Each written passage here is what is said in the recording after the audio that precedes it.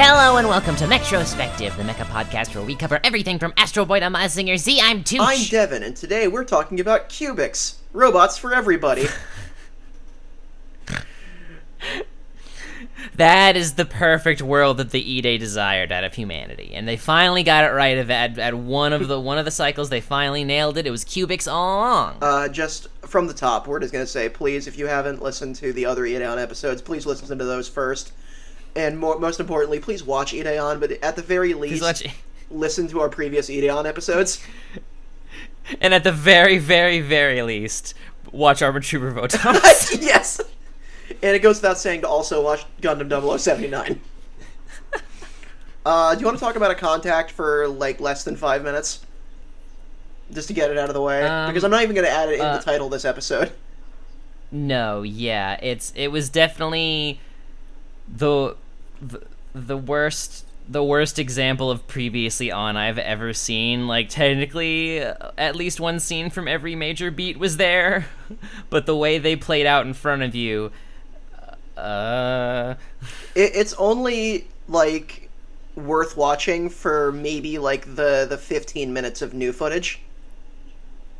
Yeah, there is some new footage. That's about it. I'd say it works pretty well as a double feature with Be Invoked, but yeah. Otherwise, it's not a substitute for the series, and it's not even really that good of a recap.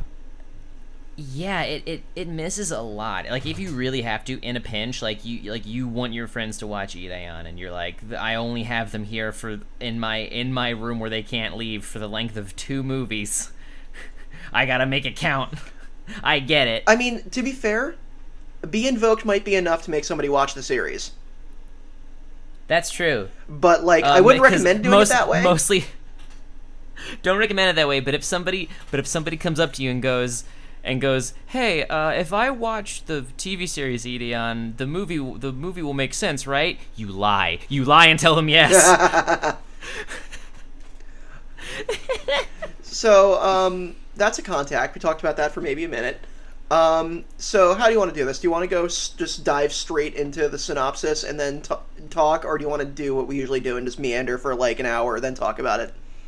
I mean, there's really no new. I mean, we usually meander on the broader picture and everything, and I don't know, maybe start with some trivia about the film's production, if there's anything. I don't know too much about this film's production, honestly. I know that it came out right in the wake of the final Gundam movie. It was about 8 or so months after Ideon was canceled. So these came out fast, and I guess we can talk about the production values, though, and this movie looks really good. It does. I described it at the time because, the original footage is from, early, when did the show 1980 to 1981. Yeah, exactly. So it's, it's the perfect... It's the perfect, best evidence that, history is not neatly divided into chunks of eras where they, wake up one morning and say, well, it's time to be in this era now. We're in the 80s with now. This culture. So, now I want to watch more, early 80s, late 90s, or that sweet spot. I want to find out what anime movies came out in specifically 1980, 1981, because that is... Watching them go back and forth between old footage from a year ago and new footage even now, especially with a movie budget, it's so obvious that the 70s... You can see, it's the missing link. Devin, this is the missing link. Between 70s and 80s anime. Yes, because 70s anime is on, because it comes from so many Western comic book and Disney roots, obviously it still has a lot of, the anime design tropes, but in terms of, anatomy, everything was honestly fairly proportioned. You didn't get any how to draw manga eyes outside of the super chibi landscapes for a minute. Which I don't think even existed yet. Yeah, probably not. Maybe in some level, who could say? But, I mean, Astro Boy, the first one. There's a lot of anime hair going on and different technicolors. But in terms of, if you just, nude pinup dolled this, dress up dolled these just, they're just silhouettes. It's okay, they're this many heads high, they're this shoulder length, they have, their cranial proportions are, fine, pretty much. The proportions are a little more realistic than in 0079, but that just might be differences in character designers. But like I would honestly say even like 0079 at the very least, with all these people who think like anime quote unquote is an art style, like well, those people mean that they think anime is just Akira Toriyama. Yeah, or like Pokemon, like and so I think this is proof that like they stem from the same core art foundations. Like art 101 will always be art 101, especially when you're talking about like drawing, posing, and animating human figures. I mean, yeah, like totally. Yeah. So it's like this. I think that's proof that like they came from, because it's like Japan's like this early anime is the equivalent to fucking like Johnny Quest and Scooby Doo and shit, which have a lot of the same like budgetary hang-ups, but still have strong designs. All the Hanna-Barbera stuff. And you know what? Guess where those were actually produced? Japan. Yep. The Scooby-Doo's original character designer was a Japanese like anime artist. That's bonkers. I didn't even know that. Have you? Yes, there's somebody posted like the original concept sketch for them, and it's clearly the same art style, but because it's drawn and not restricted to Hanna-Barbera budget, they like are posed and like they have like they look great. They look better. They have like personality in their stances, and it's really weird. It's very Uncanny Valley, but in the reverse, where they look more alive than they should. I remember like thinking that like Hanna-Barbera animation, how they reuse walk cycles and run cycles for everybody, kind of reminds me of like sprites in a video game. Yeah. But this movie just looks phenomenal. They pretty much use about 80% of episode 39. But then other than that, it's all like, even then they like, I'd say even less, like 60% of episode 39. Because everything after and before is completely original animation, and like I thought Encounters in Space looked really good, but this blows Encounters in Space out of the water from like just a visual standpoint. Very much so. And I always think that like I wish Tomino made more movies in his career, as you said. Like all that, like Char's Counterattack is phenomenal, and I'd put it on the same, like I'd have to see Char's Counterattack again in proper context. And like I'll need to compare them, because I will have biases as being like a Universal Century Gundam fan. But just as isolated works, I want to try to compare Be Invoked and Char's Counterattack, because they try to do a lot of the same things. And I think that'd be an interesting discussion. F91 is a technical marvel. That movie is a phenomenal visual treat, but because of production problems and studio interference and other bullshit that we've talked about off mic, we'll get into when we eventually get to Gundam F91 in more detail. But Tomino originally planned it to be a series. In the middle of writing episodes, they decided, hey Tomino, you know what made a lot of money? Char's Counterattack. So how about we make this a movie instead? So it's just like it's like a malformed like combination of the script of the first 13 episodes with a really rushed conclusion. Yeah. So I wish Tomino made more movies, because those are the only, like aside from the Gundam films, I can't think of any other films he's made. I guess everything I can think of is actually an OVA. Yeah, because like Wings of Reen was an OVA. Well, I guess he's making the G-Reco movies right now. Oh yeah. And I'm very excited when we get to those. I'm waiting for. Did the first one come out yet? Yeah, the first one's already out. What do people think of it? I have not heard much, but I've heard, from what I've heard, it's positive, and there are already like numerous differences between it and G-Reco. Also, it's blowing my mind he's doing 5 of them. I hope he kept the scene where he poops. But we watched this movie together. We did, and I wanted to. I made it a point to, because I wanted to hear your play-by-play reactions to this film that I've wanted you to see for years. Yeah, that was really fun. Did this movie hold up to the expectations of me hyping it? Because I tend to overhype things. I think it was more of a lateral hype. It was a different hype, but it was the same level, if that makes sense. Yeah, did it? Like you did your job. You pitched this thing. You made me want to watch it. But like this film is so many things. There's a lot you left out of the pitch. Oh yeah, because there is some stuff I still wanted to hear you react to. And, like, we're gonna just get the memes aside, like, yeah, like, spoilers going forward from this exact moment, so you've been warned, but, fucking... Also, like, content warning. Yeah, content warning for, like, the violence and death of, like... Yeah. Like women and children. Yeah, if you and men, but, like, you know. If you were upset by... This is a horror movie. Like, this is... straight, like, I've always kind of teased that idea in my head, but, like, upon this rewatch, Be Invoked is a goddamn horror movie. Like, I wouldn't call it a horror series. This is a horror movie. Yeah, no. I talked about it. No, I said that if Ideon, in the weird alternate universe where Gundam was getting a live action or Ideon was getting a live action Hollywood movie instead of Gundam, I would want it to be pitched as, like, Ideon by way of Event Horizon.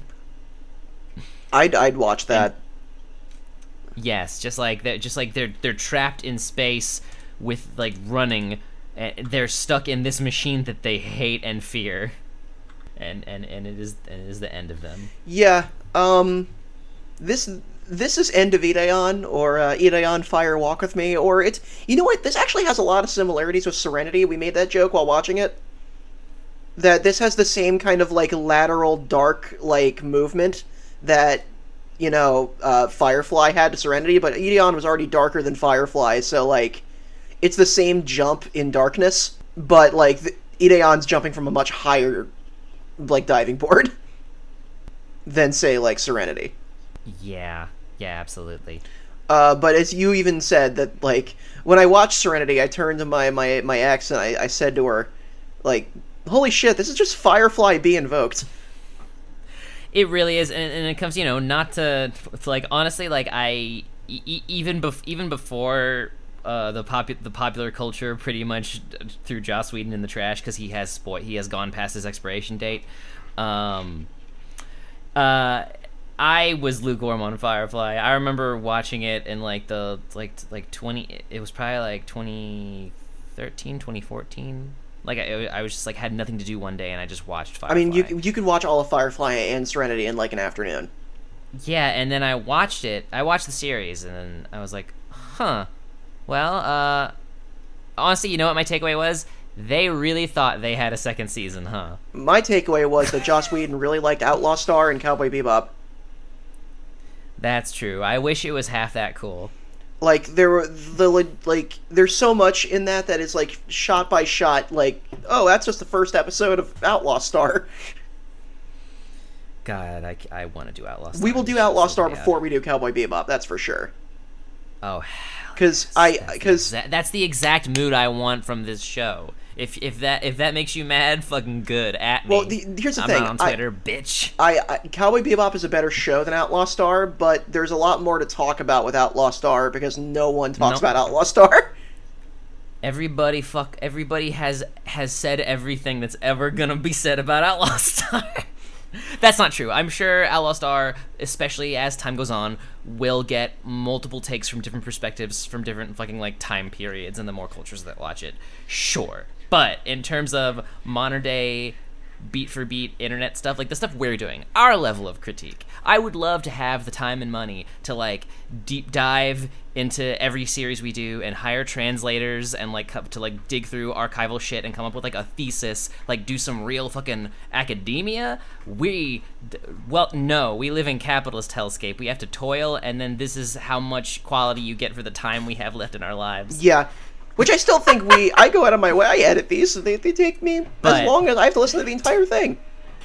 Yeah, yeah, exactly. It's like, regardless of what we do, it's still labor. But that being said, that is my defense for why I don't care if we ever do Cowboy Bebop. Just watch. It's good. Yeah, it's great. Go watch it. Like, if we did Cowboy Bebop, it would just... you need us to say about it? It would be like a one episode. We wouldn't do, like, two on it. Ed's cool. Like, every character's great. Every episode is great. It's a near flawless series. It's just great. I like the assassin bouncy man. He's creepy. Fuck him. I love that episode. Yeah, that episode's I like great. The one, That's the best episode of Cowboy Bebop. I like when the fridge is alive.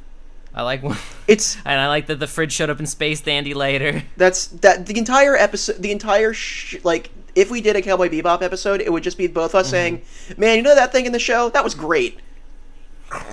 It would just be us listing everything in Cowboy Bebop and saying it's good, and just to watch it because it's good. If that's the kind of shit you want to hear, go listen to season 1. Go listen to our pre-Moon Wars stuff. Oh my god. So without further ado, let's dive into this Hell movie.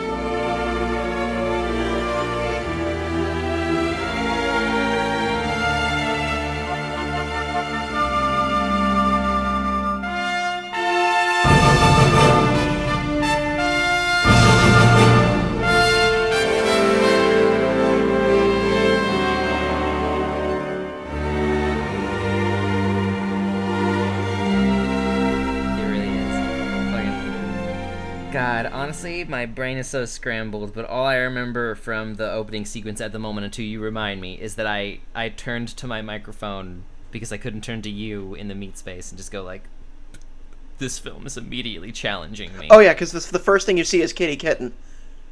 Yes! Yes! Do you want to talk about the pre-credit scene? Oh, written by Cosmo. Written by Cosmo Yuki. Written and directed by Cosmo Yuki. Okay, so the movie opens, right? And there's like war, and it's like gah, gah, gah, gah.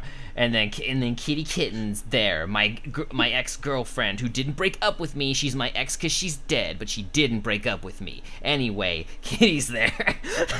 It actually is. And I'm looking super cool, and she's like, Cosmo, you're so fucking cool. I'm like, yeah, baby. It shows some stock footage from I think like episode 20, I want to say like 24 or 25, from like, I think it's like when Bess is arguing with the guys from Carl to be like, please help us at all. Yeah. And Bess was there doing nothing as usual, waiting for me to save the day. But then smash cuts to new animation, and like Cosmo and like Kitty are like walking side by side, and she like leans on Cosmo, and then you turned to me and said, "That didn't fucking happen." She's like all up on me. She like can't get enough of my steez. And then suddenly it cuts to like her and some of the orphan kids running, and Cosmo's like, "Kitty, get down!" And there's this big explosion, and the movie just starts with like, it's a close-up of Cosmo in like horror, and like reflected in his visor you see like Kitty's decapitated head fly across the fucking screen, and like, which is not even remotely how she died. It's not. And then he literally like, it's him like in space, and he poses and screams like, "Damn you, Buff Clan!" Devin, do you know why it's like that? Do you know why they got Kitty Kitten's death wrong? Because this is Cosmo's fantasy, because Cosmo wasn't there. Yeah, he wasn't. Cosmo didn't see her die. That is 100% his own personal, like, dreamscape, him thinking about Kitty Kitten. He couldn't see her die, so he just came up with the most horrible, fucking, terrifying thing the Buff Clan could have done to her. And I like that this is called the Ideon, not Space Runaway Ideon. The no, Ideon. It's not about the fuck the Space Runaways. There's no running anymore. There is only the Ideon. The opening credits are really good, as it shows, because like Be Invoked, A Contact only covers like up to when they get to the moon. Mm-hmm. And Kitty Kitten's not even fucking in that movie, which is why it sucks. But so this kind of catches up on, like, you know, episode 38. They cut the planet in half. Gijay dies. Cheryl's evolution into final Cheryl.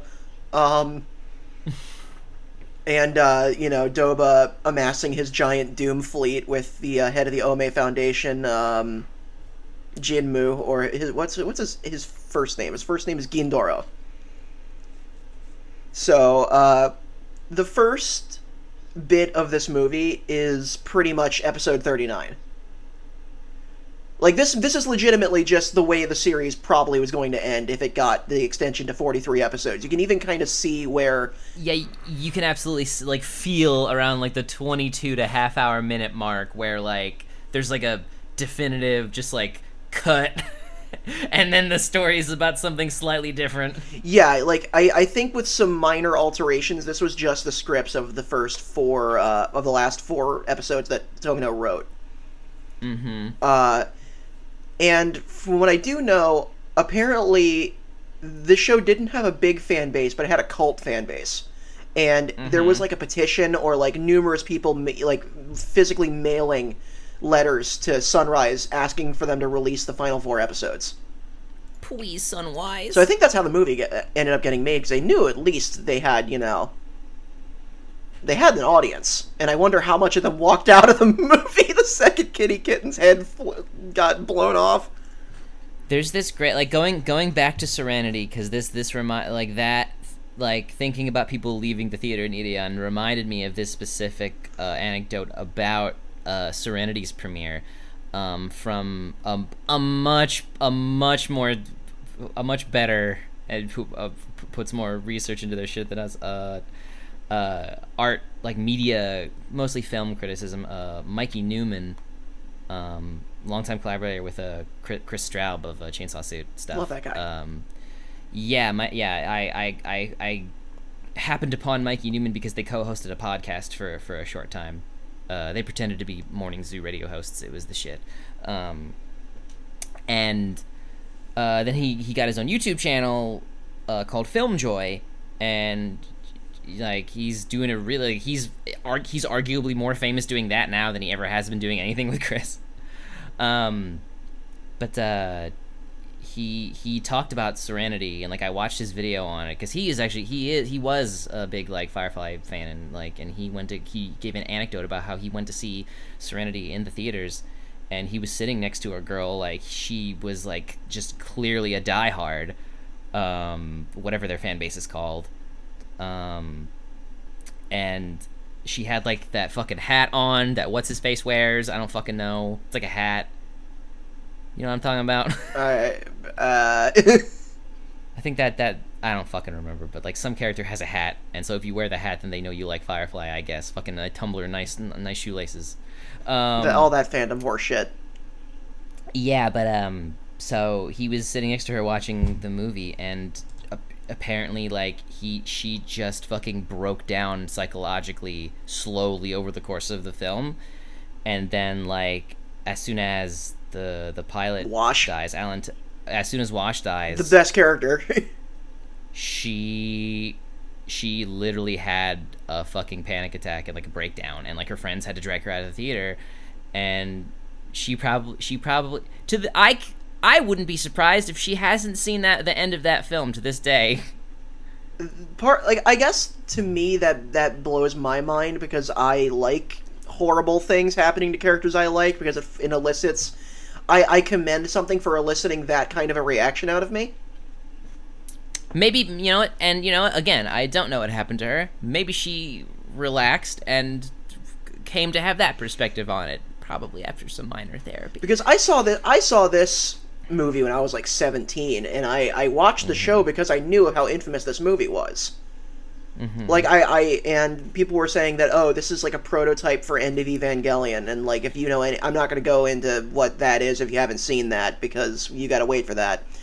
But knowing what that means, I was like, oh, so I got to check out Ideon now. So I kind of, like, I scare quotes, I put up with the show, mostly because I was looking to see the movie, and I'm sure if you listen to this episode and you ignore all of our warnings, like a lot of people do, you might do the same thing. I respect you for bucking our attempts at authority. Fuck the man. And, like, once again, like, Ideon is a rough show that eventually becomes fantastic.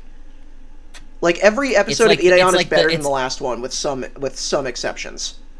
It's like, you know, the show starts out as a lump of coal, and then after hours and hours of slow but steadily increasing pressure, by the end of it, you've got a diamond and also anxiety. Yeah, this movie gave you anxiety, I think.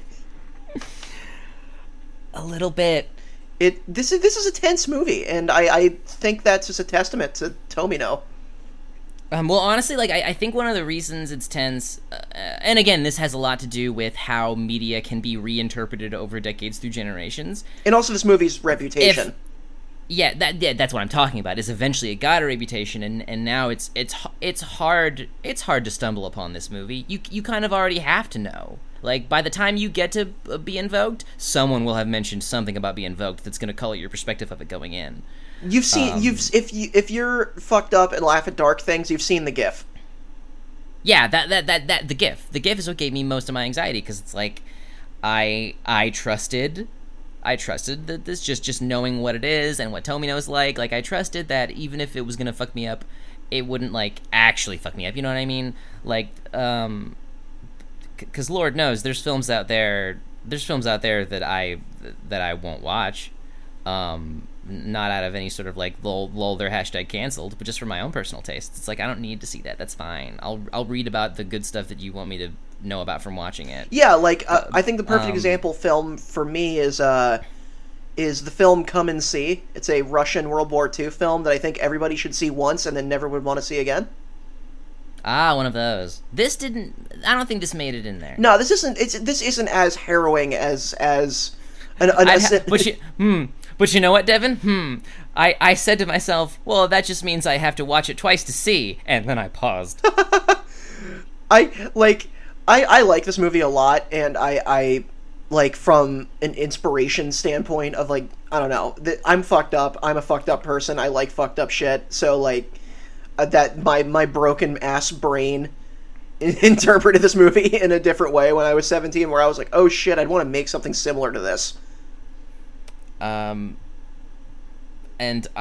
one more thing you have in common with your hero Hideaki Anno. Yes. As you said, this like, I'm pretty sure by the end of this film, the theater was either completely empty or dead silent, and you were like, except for Hideaki Anno hollering. Yeah, right. Just fucking, he has whipped his shirt off and he is twirling it in the air. Fucking. He's ripped off his Ultraman colored, like, hoodie. He ripped off his fucking shirt, and under the shirt is a smaller skin tight Ultraman shirt. I love Hideaki Anno, and I can definitely see how. I made a joke.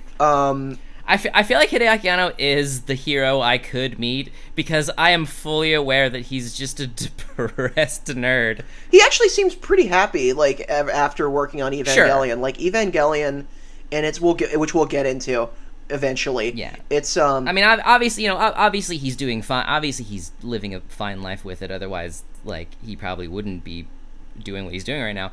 I'd like to hope and think he's, actually gotten professional help and whatnot. I mean, like, that's something that that occurred to me. It was that, like, I think all of, if not, like, because I suffer from depression and mental health problems. Like, my mental health problems hinder my daily life, like, every day. And but I think it's occurred to me that, like, pretty much all of my favorite artists are also struggle with mental illness in some way. Like, somebody who is completely okay would not have made this movie. Yeah. Because that's the real shit, That's the shit that, like, who better suited to stare into the void long enough to actually pull something out of it? Do you think somebody without depression could have wrote the character of Shinji? No. No. Well, we'll never know, because the hypothetical of somebody without depression even coming up with Shinji, even pitching Shinji's arc, like, they wouldn't even get that far. We'll never know. Yeah. They won't ever want to do it. Like, who else is gonna go up to some fucking TV executive trying to sell toys and look them dead in the eye and go, I want the protagonist to fucking hate piloting robots? Or you can just pull like a Chad Tomino and just lie about what the show is about. God. The Chad Anno and the slightly more Chad Tomino. So God, I love that man. I love this shitty old man. I think Tomino is now like almost is up there with Anno for my favorite anime director. Mm-hmm. Like, I think depending on what I've seen, if I'd seen Evangelion within the last 6 months, I think Anno's my favorite director. But if I watch Ideon, it suddenly becomes Tomino. Yeah, it's definitely one of those. I have that problem with literally everything. It's like, oh, what's your favorite blank in a category, and like it changes on a weekly basis. Tomino's definitely in my big circle of favorite Tomino's artists. S rank. I like to tier things. Yeah, Tomino's definitely you don't S have to rank for commit. me. I love that. I love that fucker. So, the film. They just come out like fucking it's like the AU where we're big famous Joe Rogan. Like Gundam comes out with like a big franchise compilation box set of Tomino's work, and on the back of one of the Blu-rays it just says in quotes, "I love that fucker, Devin." That's me. I would appreciate that.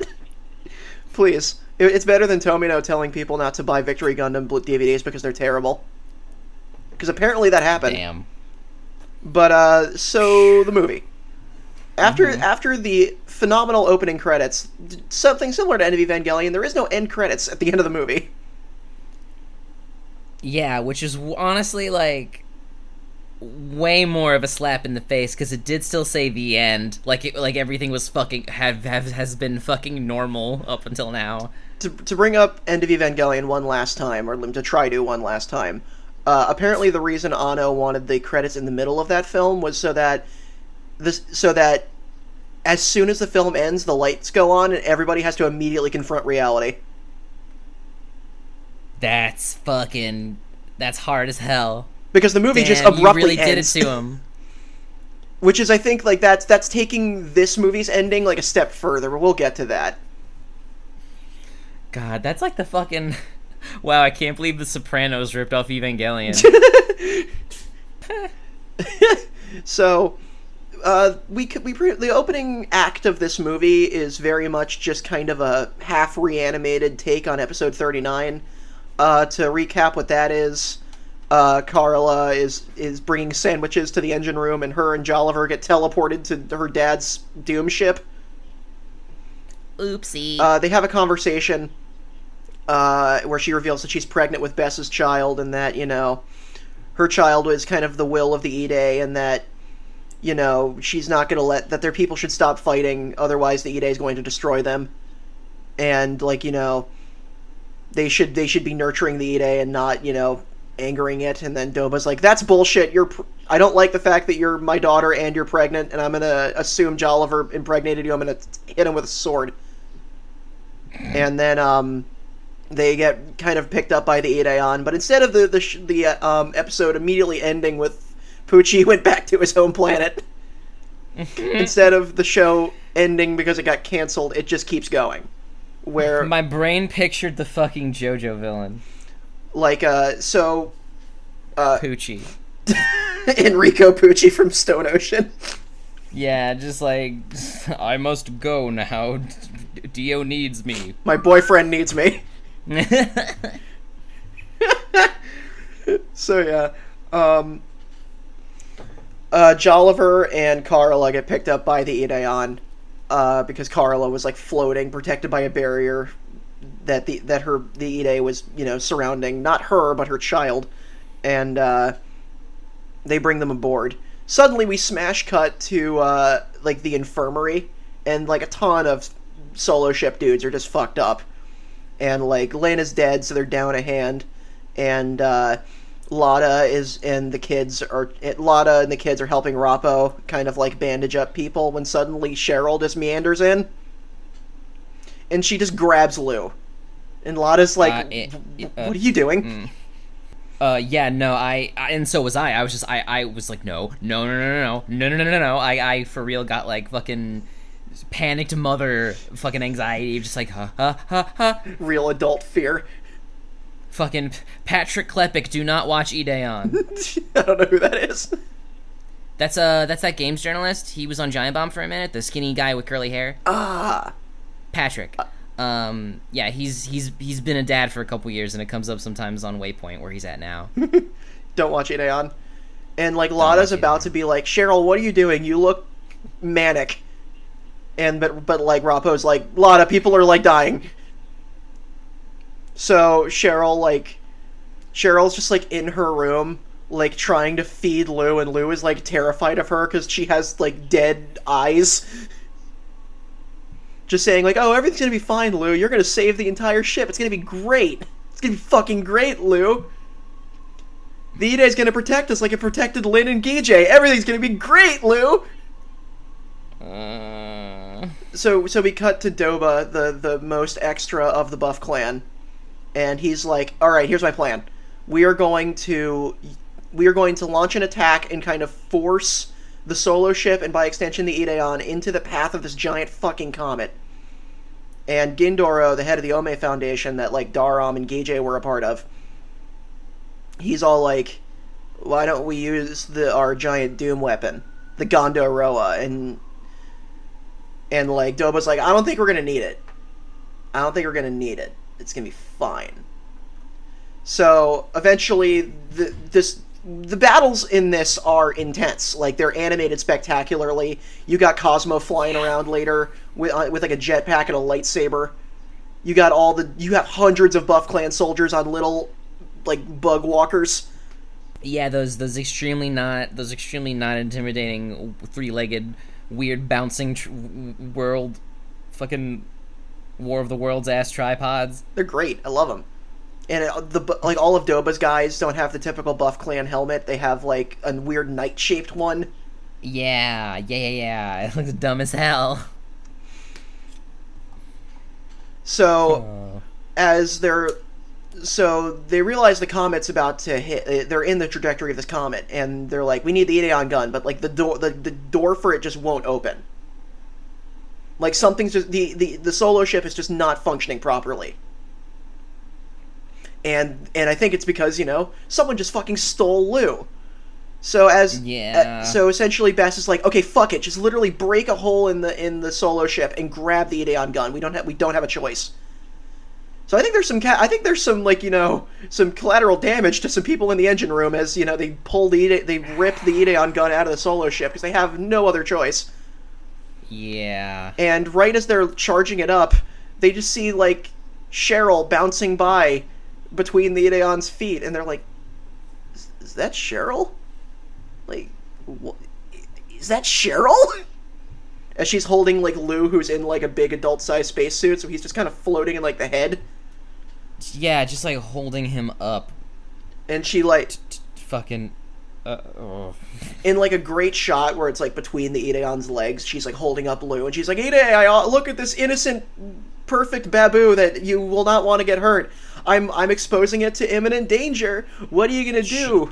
Sure would. It'd be a real shame if something happened to this baby. It's a nice baby you got there, Ide. I'd be ashamed if something would have happened to it. And so, because they have really no choice to not destroy this comet, they just fire the Ideon gun. And Cheryl becomes the first casualty of this film. Yep. Well, what did you think of Cheryl's death? Because as you said before, a lot of the deaths in Ideon previously, even though Gijay and Lin were only kind of like were the only real members of the Solo ship, well, in Moera, to die. Mm-hmm. Like their deaths were pretty dramatic, but everybody else's death is like really frank, really just matter of fact. Like Kitty Kitten's death, just casually getting shot and dying. Like, do you think that persists through this film? Because I thought like the deaths are given a lot more weight as it goes on because more and more important people start dying, and you can really feel the impacts that their deaths have. And I think also like the violence is definitely, even in general, even to people who aren't like quote unquote important, because I think that's like that notion like almost goes against the film's entire. Oh, definitely. I'm just being oversimplified. I'm just oversimplifying for the sake of. You mean the main cast? Definitely. When the main core cast that people are like, I was invested in everybody. I fucking love Jolliver and Moira and Bento and Techno and Hatari. Yeah. But I think, you know, even the attention to detail the battles are given, like everywhere they're pointing the camera, and not just where they're pointing, but what they're choosing to linger on, what they're putting in the foreground, what they're making you pay attention to. The violence is so much the focus, and like not, and like in a bad way. Like this is upsetting, and it's filmed as such. I remember there was, I think it was right around here, because Cheryl, she's like blown off of the deck of the solo ship. Lou is like protected by like an E-Day force field and floats away as like Cheryl's like helmet explodes and she just dies as Gijay's ghost like floats in and like pulls her soul out of her body as they're like reunited. Which is like... Yeah, they literally just become one. And it's just like, I like that Tomino did that. Like, sure, Cheryl did a horrible thing right before she died, but it's just... She did that because she was broken. Like, Cheryl was gone at that point. Cheryl was already dead. This was her ultimate, like, yeah, she had lost everything. She was like, that's fine. I'll just die now. But, fucking... Yeah, Because I think... You know, jumping the gun a bit, I think one of the ultimate, like, like, if you can boil anything down to, like, a message, which, like, you shouldn't always do, but, like, if you had to, I would say, like, one of them is absolutely, like, none of this shit matters once we're dead. Yeah, yeah. That's one of the points that I feel like that's one of the many major points of this movie, is just being like, yeah, they're all dead now, so it doesn't fucking matter anymore. Like, hey, maybe it shouldn't matter now. So, Carla, no one really even acknowledges Cheryl's death, which is the coldest shit. Yeah, but I'm not surprised. Like, Bess at one point is just like, where the fuck is Cheryl? And that's, like, it. That's it. So, like, Carla, like, grabs her stomach and she's like, oh my god, my baby's resonating with Lou. Like, I can feel the E-Day, and it's like, it's like, Lou is in danger, I need to go save Lou. So Carla just dips out of the solo ship. She's wearing, like, a Buff Clan spacesuit, and so is Jolliver. And Jolliver's like, I'm pretty fucked up, but, like, no one's in, like, I'm gonna go check the Ideon's engine room, and I'll go hang out there, because that's where I can be the most help. Because that was Jolliver's whole thing, he was always in the engine room, he's the engineer. Yeah. So Jolliver goes and does that. He's like, I'm gonna watch the Ideon gun, because the E-Day is just acting off. It's fucked. So what follows is a long, you know, combat sequence. I don't even want to say action, just combat, where Carla flies off looking for Lou, and like, she's not getting shot at by Buff Clan people because she's in a Buff Clan spacesuit. No one's like, oh, that's the traitor Carla. They can't tell. Mm-hmm. So she's just lucky as fuck that no one's shooting at her. Cosmo goes after her because he's like, fuck, Carla's gonna die. It's chaos out there. It's war out there. It's the fucking Battle of Alboa Ku out there. They blow up the comet earlier, which was, I think was how episode like 40 would have ended. Which is another, like, oh, the stakes are higher now.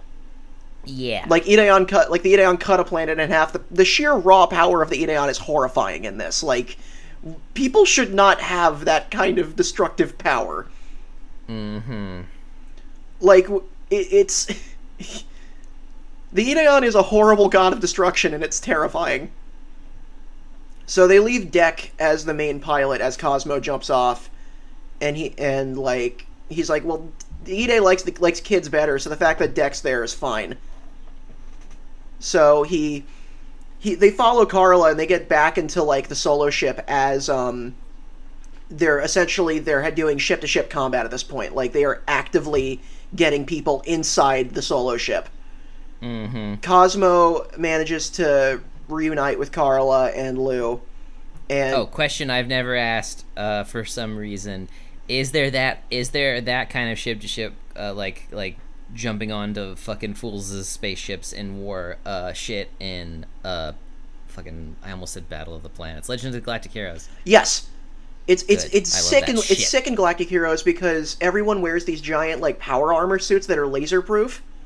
What? So they all fight with gigantic fucking axes.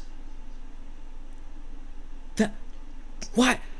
Why am I only today years old since I learned that? Dude, there's an entire, 3-episode sequence where they have a Death Star fight. 2 fucking Death Stars fight each other. It's sick. Galactic Heroes is amazing. Fuck. Damn. And Galactic Heroes is, shocking, because it's an OVA, so it can be as violent as it wants to. And it can be obscenely violent, but there'll be, 15 episodes without a single drop of blood.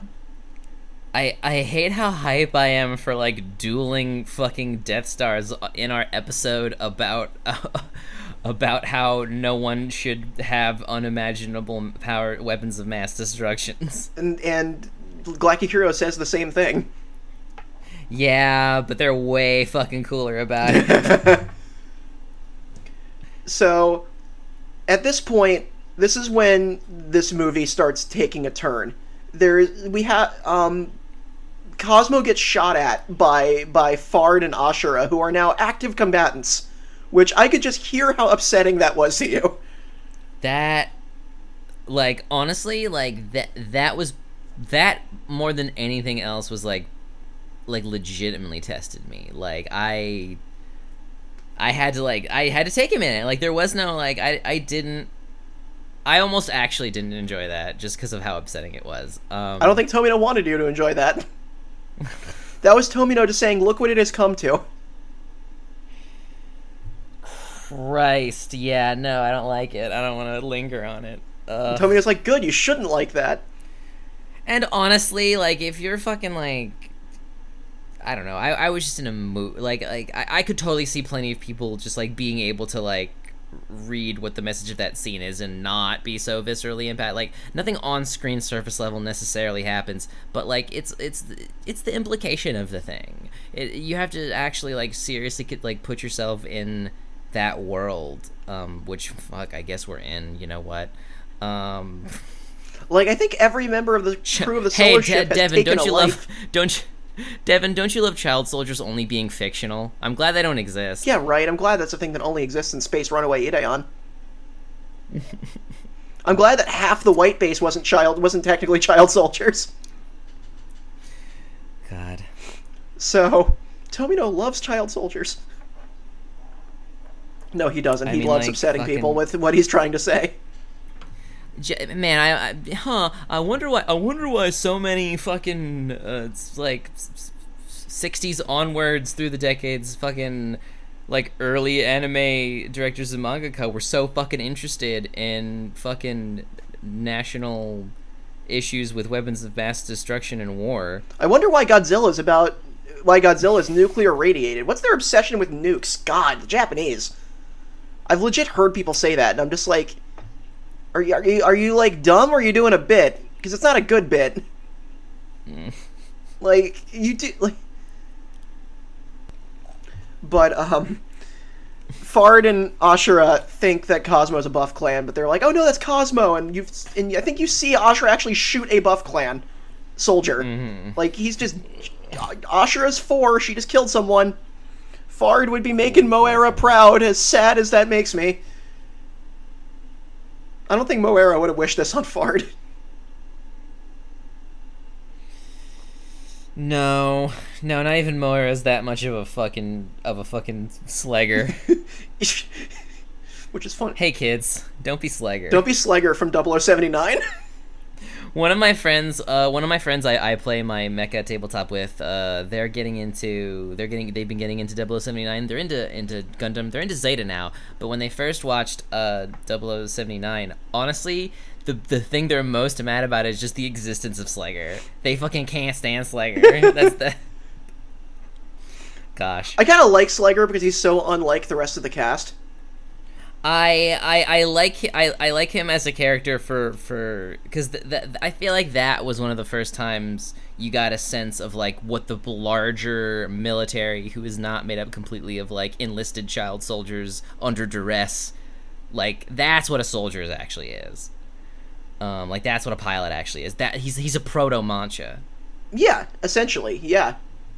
And he sucks. Even for all of his good qualities, which most people have at least a couple good qualities. If there's somebody you personally like, everybody has that friend who's an asshole to everyone but them.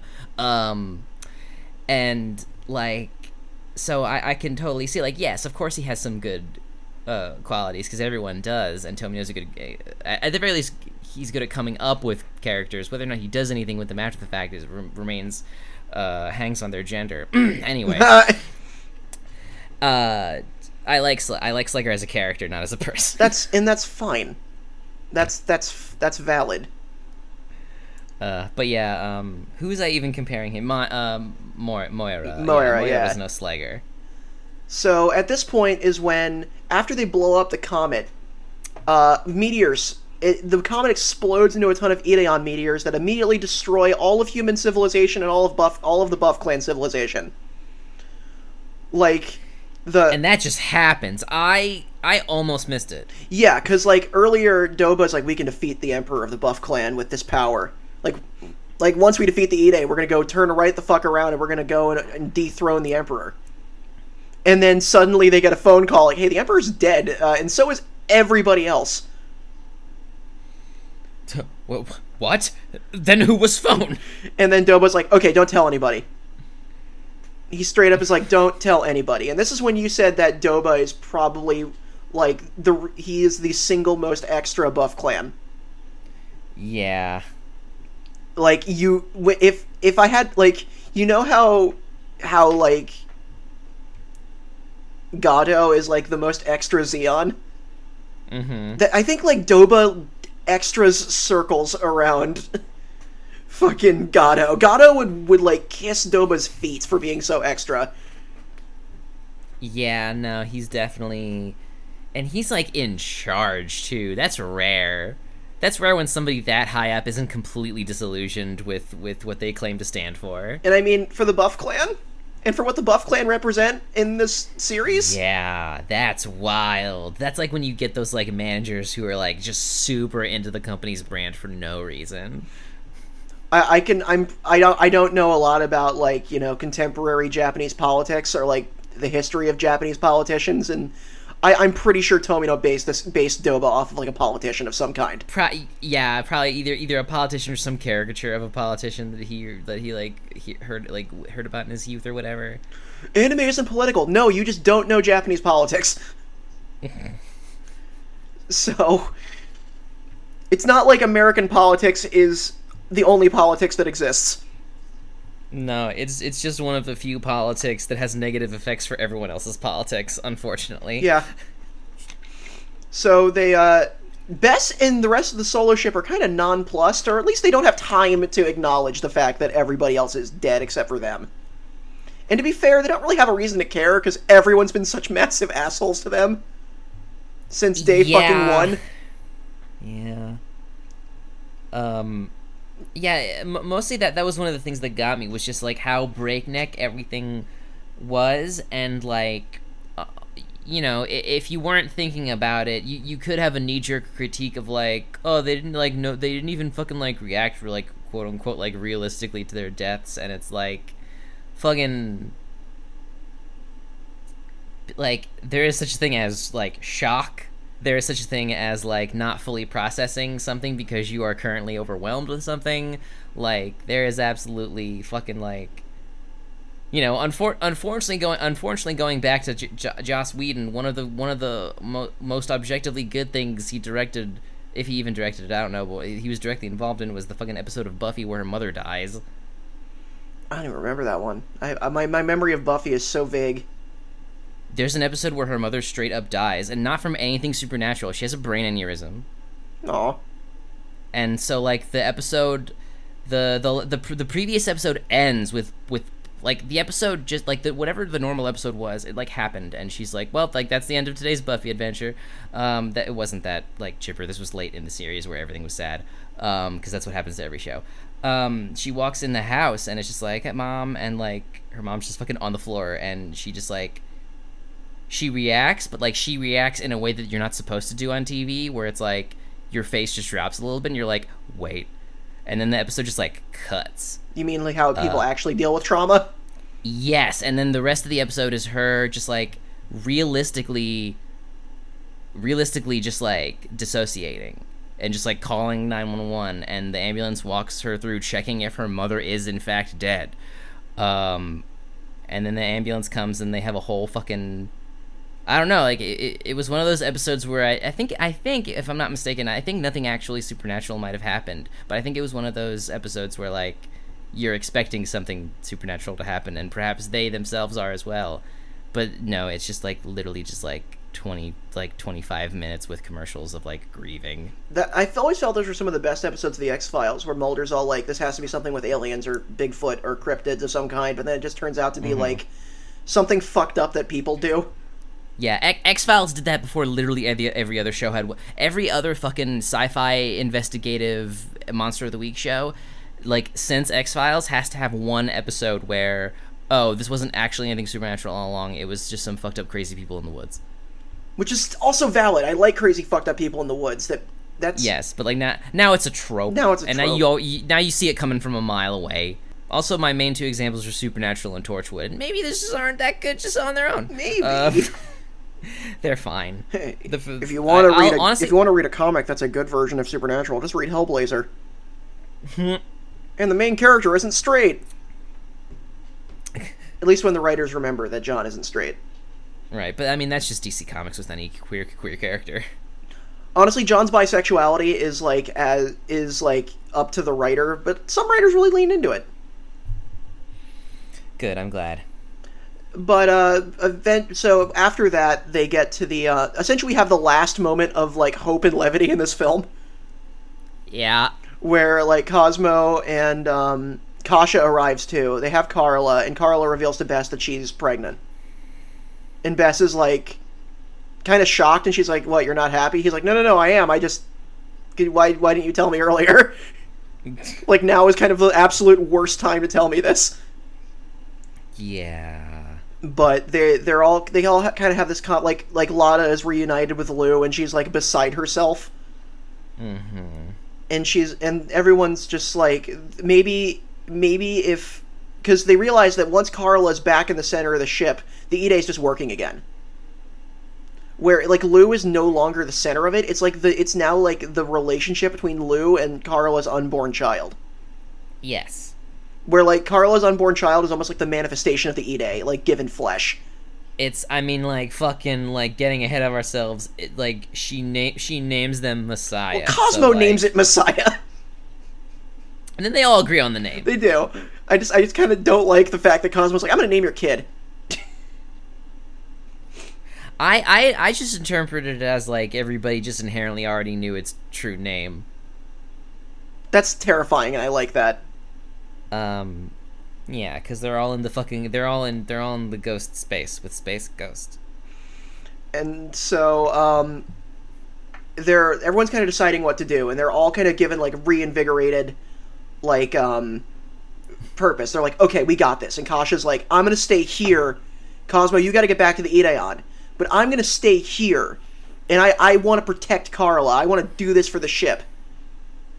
And do you want to talk about that moment? Because you really like that Cosmo Kasha moment. It was so fucking good, and like it was silent and with nothing but like extremely subtle body language and like looks, and yet it was. Usually, you only get that kind of attention to detail out of like a legitimate like romantic moment, just because it's like, you know, that's the shit that people generally care about in those kinds of stories. But it's like, no, this was like the most detail I've ever seen on like a lovingly platonic interaction. So much so that like Devin, like I don't even care if Tomino's involved. If you get the right writer, you can just I just need them to remake Ideon and get all the intended episodes out of it, please. I need more Kasha and Cosmo. They're so good. Yeah, I even really like their moment toward the end, like in like the epilogue. But we cut back to the Buff Clan, and Doba is all like, okay, the comet thing didn't work, so let's use the Gondoroa, which is this gigantic fucking like spider space station that like sucks power from like a nearby star, which totally fucking Starkiller base. I thought, I was like, is that the Gondoroa from fucking Ideon? And it just obliterates a planet, and then Gindoro, like, it just horribly obliterates a planet in a great sequence. The way they do it, how it's like there's that delay. Oh yeah. And then Gindoro just like flips around in his chair. He's like, and that's only at 40% power. Yeah, and Doba's like erection is huge. And you said something about that. You're like, the Buff Clan couldn't have just made this. They already were building this. Yeah, no, like they already had that built. Like they were looking for a reason to use it. They are a militaristic fucking nationalist planet, and they absolutely are just making weapons of mass destruction for the foreseeable future. You know, just in case, just a little bit of pocket change for a rainy day. You know, I seriously think that if the Buff Clan was not united against the Solo ship, I think the Buff Clan would have already destroyed themselves. They were like, based on what anybody talked about when they weren't talking about the Ideon, they were poised and ready to, and this Logo Dao shit completely put the brakes on it. Yeah, the Ome Foundation and the head of the military was about to fucking go to war with the Empire. He was, like, ready, because he still tries to do, like, that's still so much on the forefront of his mind, like fucking... He was probably waiting for something like Ide to come into play. He was like, I just need my fucking ace up the sleeve. I just need something to fucking seal the deal. I just need some kind of fucking insurance. And it's like, oh, there's weird shit happening on Logo Dal. We think it's the fucking... It looks like the ancient power of Ide. So he sends his daughter and her fucking stupid fiancé to go do it. Mm-hmm. His stupid fiancé who he hates. Bring your shitty fucking boyfriend who I picked out for you. Bring your shitty rich boyfriend who I hate, but you need to marry. I'm sad we never got Doba Gijay interaction, because I think that if I remade the series, I would want Doba's not. I would want Doba to be the one to kill Gijay. Like, how sick would that be though? It would just be like, instead of like I still want it would be like Jolliver, Gijay, and Carla, and then Gijay could like totally have a conversation with Doba where he's like, I see through the like. Our entire society was bullshit and I hate it, and you're an idiot and I was an idiot. Now I'm smart and fuck you, but he still gets killed. Because, of course, Gijay's a Buff Clan, he'd be overconfident, would just draw a lightsaber and be like, have at ye. I don't know, that's how I would petition for that in the remake, because I want more Gijay. Yeah, I would absolutely. If anything, I think it would work even better with just Gijay and Carla, just like legitimately just them having a Buff Clan moment together. More. That's the other thing. Because that could also be him making up for the fucking kamikaze attack thing. That could be him truly like. Yeah. And then fucking we get Final Cheryl. Then we get Final Cheryl. Yeah. Because I want to keep Final Cheryl. Absolutely, punished Cheryl. Venom Cheryl. So I'm already a demon Bess. So this is when everything just goes... This is when the movie takes a turn. This already dark movie takes a turn, and the bodies start piling up. So Harulu is all like, alright, we're gonna crash our ship directly into the Solo ship. And we're gonna find my bitch sister, and I'm gonna kill her, because I can't believe that she has the gall to sully our family's honor by getting impregnated by a fucking alien.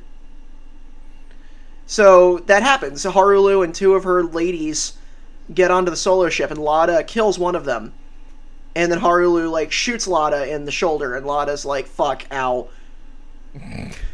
Harulu's like, where's my bitch sister? And Lada's like, listen, I tried to kill Carla once, but no, she's our family, she's my family. Yeah, she legitimately is like, listen, look, I tried to kill Carla too. I get it. But trying to have like a moment of camaraderie over the fact that they both tried to kill her sister. And she's like, I'm not going to let you hurt Carla, to which Harulu says, cool, and her, like, underling, like, just murders Lada. Lada's just dead. And this is when it, like, if I didn't already know, like, that's when it would become abundantly clear, to me at least, that no one is surviving this film. And... That...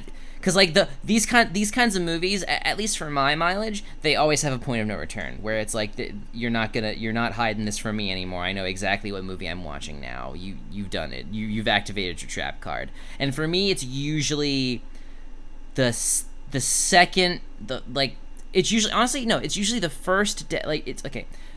Usually an important person dies first because you think, oh wow, they do a really strong opening, they kill off an important character. Okay, cool. Plenty of movies do that.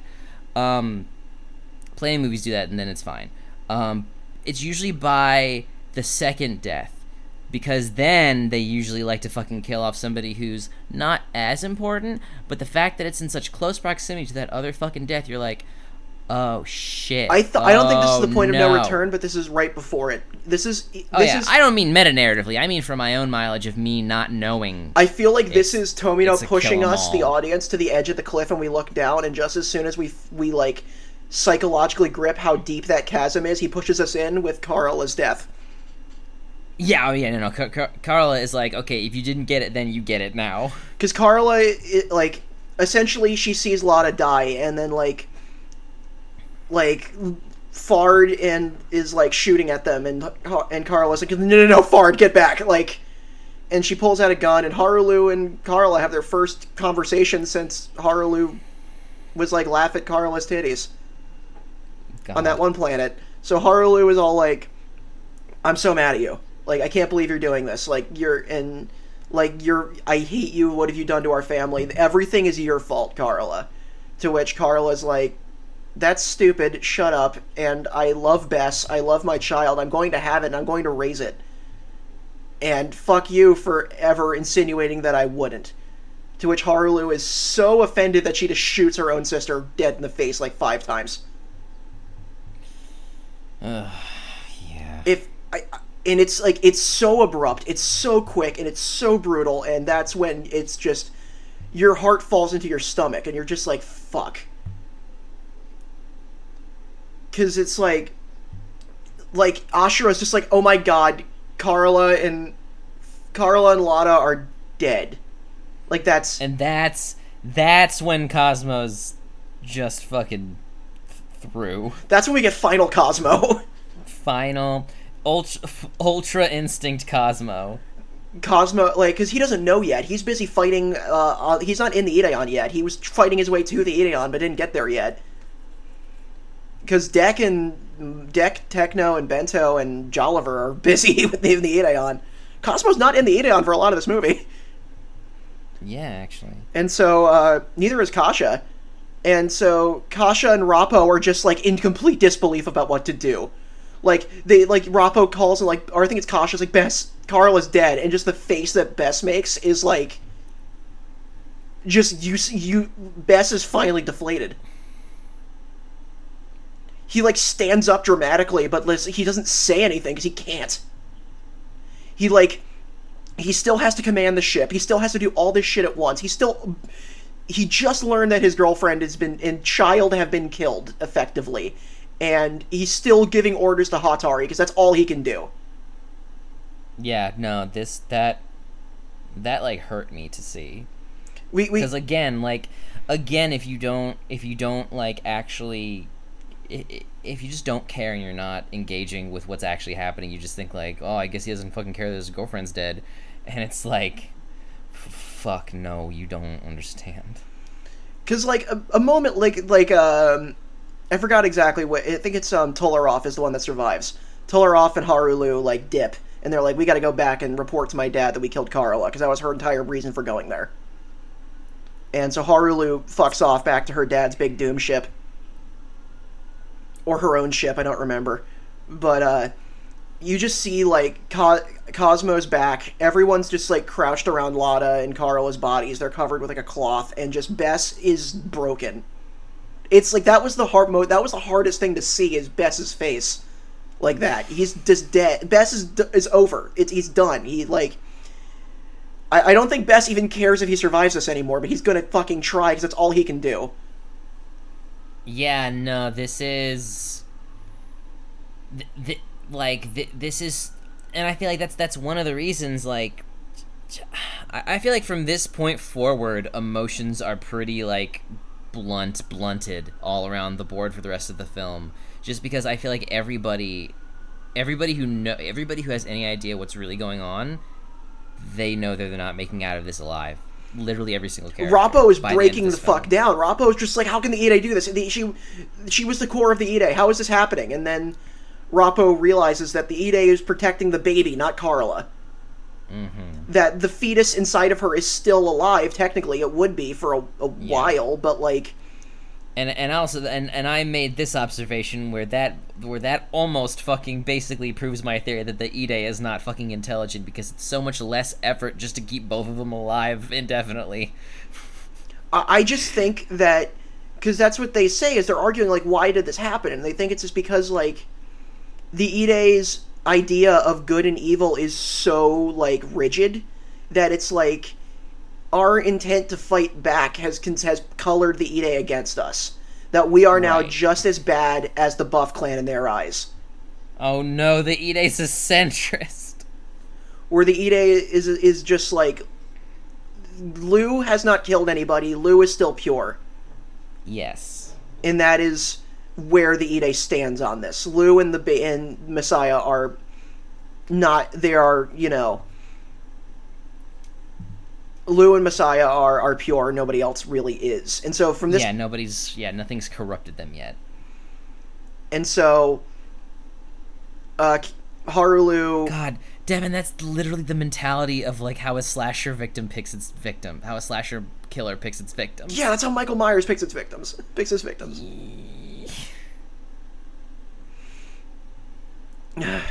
And so... Harulu returns to her dad's ship... And everyone Kasha is all just like, well, we gotta protect the baby. We gotta protect their bodies. It's the only thing we can do. There's nothing else. There's nothing left to protect. There's nothing left to protect, but they're going to anyway. Like. And so Harulu visits her father, and I was surprised. I didn't remember this at all, but like, I'm glad this scene happened because we get a little bit of Harulu development. Like, what? Yeah, it's certainly in the middle of things, so it was hard for me to appreciate just immediately after what we came from, but I did enjoy it. Because I think Carla's death would have been how, like, episode 41 would have ended, and then 42 would have opened with that with the Harulu thing, or the final episode would have opened with the Harulu and her father talking. Yeah, and I feel like that would have worked a little better in terms of that pacing, but I still think this movie's phenomenal. Mm-hmm. Guy, you know what would be cool? It would be like a fucking like a D compilation where you take the movie and cut it up into episodes and like come up with a title for it and do the fucking. Yeah, you could do that. That'd be fun. That would be fun. It'd be a little more fun than the movie. Not that just despite like a little centimeter more fun. Inch more fun. So Harulu, like, Doba's all like, good, you, like, she's like, I killed Carla, and Doba's face is like, he doesn't want to break form, but I think that shook him, like, I can't believe you were able to do that. Yeah, like, oh shit, I was clowning. Or it was just like, he didn't expect to receive that information like that. He, like, said, like, what he's saying does not match his expression at all. He's like, good, she dishonored our family, you've done well to redeem us. And then Harulu's like, no, I didn't kill her because she dishonored our family. I killed her because I hated her because she got to fucking be with her guy, and my guy got sniped by fucking Gijay. By Gijay. He couldn't even been killed by someone cool. He didn't get killed by the Ideon. He got killed by fucking Gijay. And so she's just like, why? Why did she get to have that? She's the one who betrayed our people. Why does she get to have the happy ending? No, fuck that. And it's the most Shakespearean thing. It really fucking is. This is like this is the Titus Andronicus to 0079's Hamlet. Yeah. Like 100%. It's because it's like it is a tragedy. It is like both about war and about family and loss on both of those fronts. It is fucking. It is just like the violence is so grotesque as to almost be comical. Like, yeah, that's what that fucking play is. So like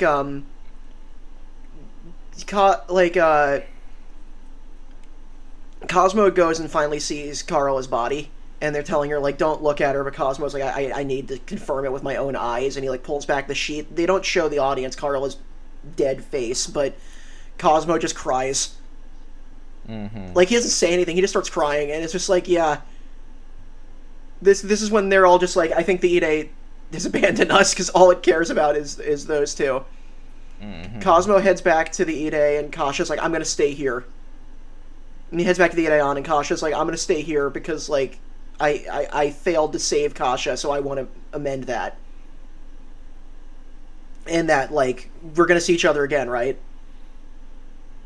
And Cosmo's like, yeah, right? So Cosmo heads back to the Ideon, while we cut back to Doba. Doba is sitting there with Gindoro, and Gindoro starts freaking out, like, wait, our home planet's gone? Like, I don't believe you. And Doba's like, look at here's a picture of it. And he's like, no, that's the human Earth. That's not buff Earth. And he's like, too bad, it is. Most of our entire civilization, I'd say a good 98% of our species is gone. We're kind of all that's left. Too bad. Too bad. This is the sin. I carry the sins of the Buff Clan on my back, and he's just being the most extra. And Gindoro's like, fuck! Can I have a ship? Can I leave? Can I not be here? And Doba's like, yeah, just wait till we're done. Gindoro's like, fuck! So, it's like, oh yeah, you can leave when your shift's over. So this is when Jolliver calls in and says, like, hey, reporting live from the Ideon engine room.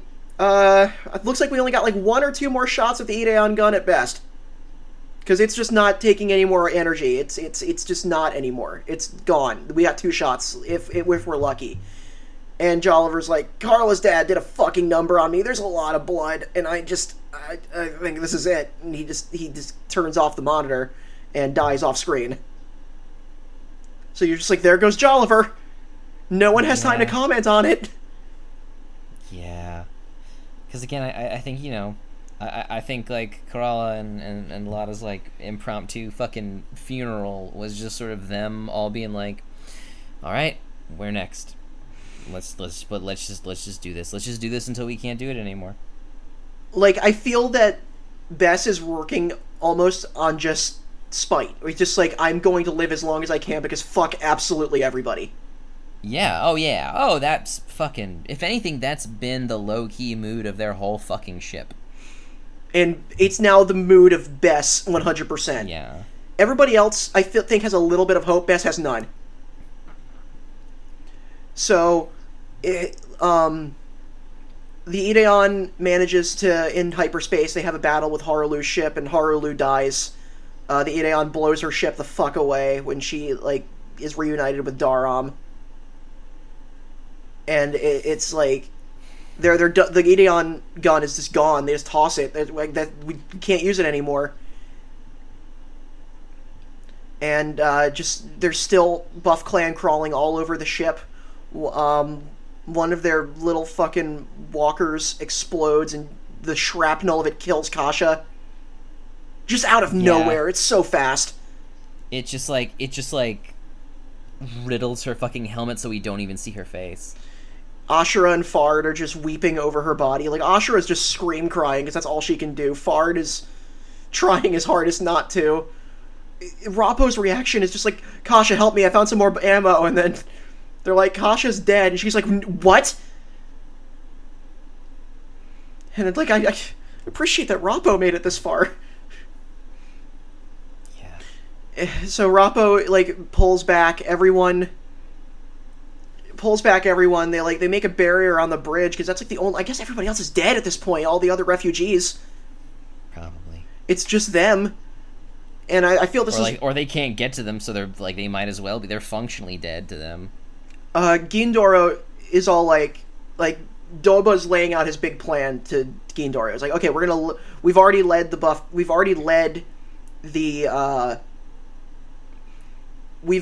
solo ship into the trajectory of the Gondoroa. We're going to fire it. We're going to kill them. It's finally going to be over. And Gindoro's like, I want to get out of here. This is fucked. I'm done with this Ide shit. This is fucked. And then Doba's just like, I'm tired of you complaining, and just shoots him. Where he's just like, be a man. A dead man. Be a dead man. So it's like, everyone realize, like, eventually they're just like, what? Why are they only attacking us from one side? To which then a gigantic Gondo Roa fucking laser hits the Solo ship. Hits the Ideon. You see part of the Ideon explode, killing Bento. He's gone. The entire the Ideon, and like Carl is like naked corpse, like her spirit like levitates and vanishes. And I think that's like the only that was the only thing that prevented the Solo ship from being entirely destroyed. It's just mostly destroyed now. Yeah. More soldiers storm the bridge. Hashira's head is fucking blown off with a laser. Fard gets shot. Hatari gets shot in the head, and his last words are like, I didn't even get to do anything. Like, Hatari's death always shook me, too, just 'cause it's all of it. Rappo gets shot and dies. Bess gets shot like 3 times. Doba is all like, we're gonna fire the Gondo Roa one more time. Cosmo's Ideon is just ending Buff Clan guys.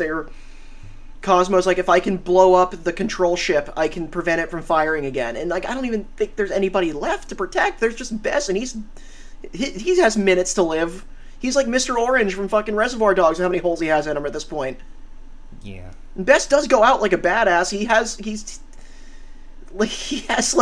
Bess is a hardy dude.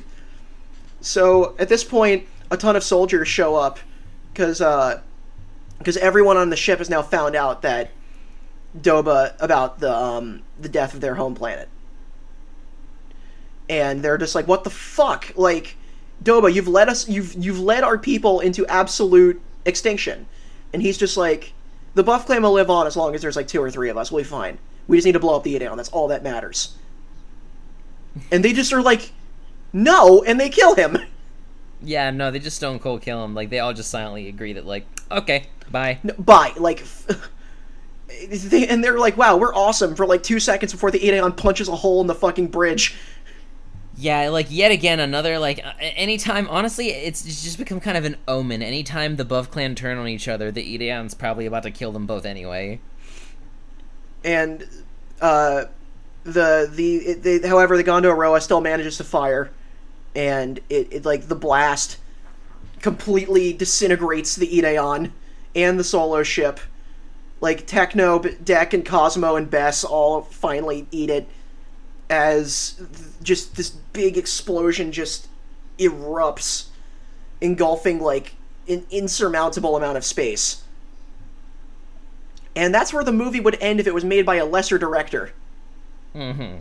So, the film would have ended with the death of everybody if this was a lesser director. Yeah, maybe, like, the narrator. Like, it would have ended how, like, episode 39 ended. Like Cosmo and Doba have a brief telepathic discussion before their mutual death, where, like, Cosmo's, like, essentially saying that the Ide is getting us to kill each other because that it sees us as evil. And Doba's like, so that is our fate, then! Because he's a fucking Buff Clan idiot. But, do you want to talk about the epilogue? Because it seems that the epilogue affected you a lot. Man, I've honestly still been mulling over how I feel about the epilogue, because there's just so many. It's. I feel that epilogue is the most Tomino thing ever put to film. Yeah, no, I feel like it really goes the furthest that he's ever gone in terms of like whatever you could call his his vague overall, just like je ne sais quoi. Fucking. He, honestly, I think this is like optimistic nihilism, like. Yeah, because what happens is, like, after a minute of just, like, of just imagery of the destruction that the Ide is causing. We just, like, we see the spirits of Damido and Maya, of all people. And we're like, you guys died forever ago. And they're just like, oh, it looks, we have to find the Messiah. Like, it's finally here. Like, the Ide's been invoked. Like, even the Commodore from Ajian is with his wife. Like, the guy who killed Lin. Like, all the children are flying around. Like, Kitty's there, trying to get them all to sing for the Messiah, singing Happy Birthday. Like, Lin and Lotta are reunited. Lin is all like, where's my sister? And they point, and just her and Gijay are flying. They're like overlapped over each other as like a singular like entity. Even Wife Guy is there. Yeah, Wife Guy's there with his wife, with his hot wife that he loves. He loves his hot wife so much. Rappo is just clinging frantically to Moira. And he's just like, stop it, Rappo, people are gonna laugh at us. And Hatari flies by like, who's laughing? I'm alone. Yeah, right? That fucking sucks. Like, Bento, Jolliver's hanging out with, like, one of Harulu's ladies. Like, does Jolliver and Death get a cool Buff Clan wife? I guess so, yeah. I don't know what he did. Get a nice consolation prize? Yeah. Great Jolliver. Great Jolliver. And so Deck flies by looking for Cosmo, and, like, and he finds Kitty, and Kitty's like, hey, Cosmo's not gonna wake up. He's not waking up. Cosmo's just kind of, like, laying... He, like, looks like he's laying down, but they're all floating in space as naked space ghosts.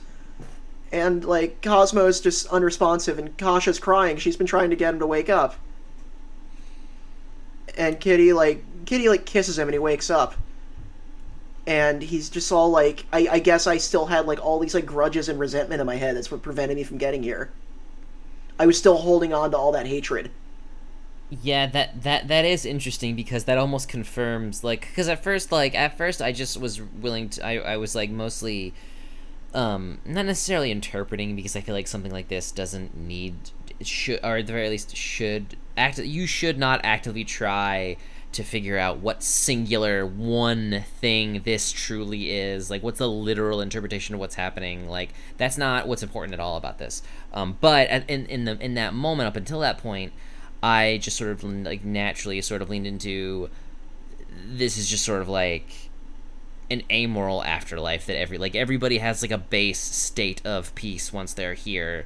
But then the notion that Cosmo's sins weighing on him essentially fucking kept him from truly realizing paradise, that gave me pause and made me think, like, oh, okay, so, like, this actually is a sort of heaven state, and that even after you're dead, there could conceivably be a time period of, you know, some form of purgatory where, like, you still have to consciously atone in some way, shape, or form.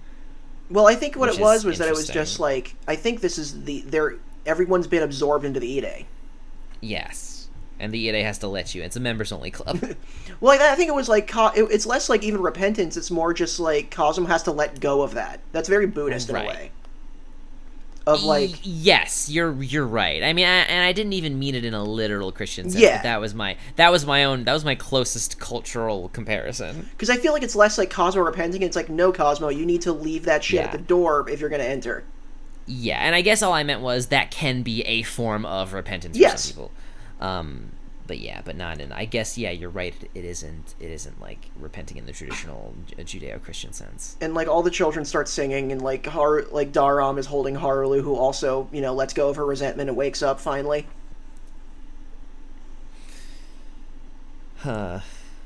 And like, Cosmo's like sitting there, like, Kitty's like, I'm gonna go this way, like, you guys catch up, okay? So Deck and Kitty fly away, so then it's like, this Kasha and Cosmo, and they're both kind of just like, what now? Like, what are we gonna do? And they're like, well, we've invoked the Ide, we don't know what's next, let's go see. So, like, Carla and Bess are reunited, and she gives birth to her, like, spirit baby, who, like, Lou guides on, like, Lou, like, swings down and grabs Messiah's hand, who looks like a little baby Bess, and they leads everyone to the next stage of existence. And, like... the universal century. according to a non-canonical manga. So like Domito like flies by Cosmo, and he's just like, hey, like no hard feelings, right? Like I'm sorry we were like that in life, but like let's have fun now. Let's take it easy. Man, that was the old me. Fucking. Because it's like it's what slaughters me is that like so quickly they realize how pointless their conflict was, how meaningless all their deaths were, how none of that needed to happen. So they all mutually agree on that and hold no grudge.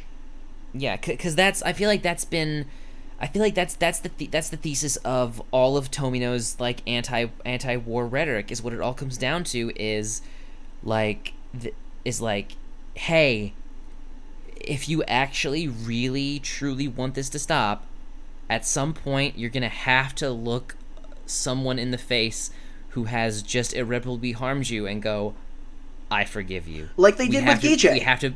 We have to do that. Like they even prototyped that like notion with Gijay. When Gijay weeps on the bridge of the solar ship because he has no idea how to make it up to these people. Yeah, because that's the thing. There isn't like, yeah, it's not about making it up. It's not about making it up because you can't. You all have to agree that even if this can't be made up or fixed, we have to fucking ignore it. We have to forget about it. We have to drop it. Like right before the movie ends, the Emperor of the Buff Clan and Doba, who I guess were mortal enemies for life, are now just having a conversation. Yeah. And he's just like, look, those are the children that were at the heart of the E-Day. They're just fucking hanging out nude like they're at the gym. They're just like these two fat old Buff Clan men. Just two old men balls out in the locker room just talking about the game. And they're just like, look, like it's like these are people we should have never been fighting. We're truly seeing things the way they are. Like Gijay and Cheryl have separated and are kind of just like, Cosmo, Kasha, what took you so long? Like everyone's so everyone's so full of joy seeing each other. So as everyone like Kasha like kisses Cosmo on the cheek and they like both fly together away with everybody else, and it cuts to just like we see the Domu star again with like the worms as their souls fly over that planet. Yeah. They go past Saturn. What's left of it. Mm-hmm. And everyone's spirits like it does like a really big fucking like planetary alignment Kubrick Space Odyssey shot. And then it's just footage of water while the score plays. And it just ends there. And you would say that your only gripe with this movie was that it ended with the end. Just like a fucking Nickelodeon, like right there fading into just like a fucking Windows Movie Maker fade in effect of just like the end, and I was just like, fuck you. I liked it though. Like that's the thing. I liked the ending a lot, but when that happened, I was like, well, I think it's just because like it made me come down real hard. I was vibing with this so hard, and then like the end was like fucking the lights coming back on immediately after End of Eva. I had to face reality. You had to come back to reality. Yeah, snap back to reality. So what do you think about this film? Like, because that's what we're going to talk about now, is the film, its relationship to Ideon as a whole, which is something we held off on in our last episode. Because before you wanted to reserve judgment on Ideon as a whole to see Be Invoked, and I think Be Invoked is the perfect ending to this show. This is the ending it was leading to. I don't know if it would have ended exactly this way if it got a full 50 episodes. Maybe it would have had a slightly more optimistic ending. Maybe, yeah. You know what? That's true. Like, what if the whole reason he conceived this ending to begin with was just because he was so like getting his second show canceled was his own personal point of no return. Honestly, I mean, that was Joss Whedon said in an interview that Wash would have survived if Firefly had like actually ended as opposed to like Serenity. Yeah, he's just like, you want to cancel me? Fuck you, I'll cancel myself. Because the whole point of him killing Wash, apparently, because he was the most popular character everybody loved, the comic relief guy, was the reason they killed him was because he said he wanted to nail the fact in that this is the end.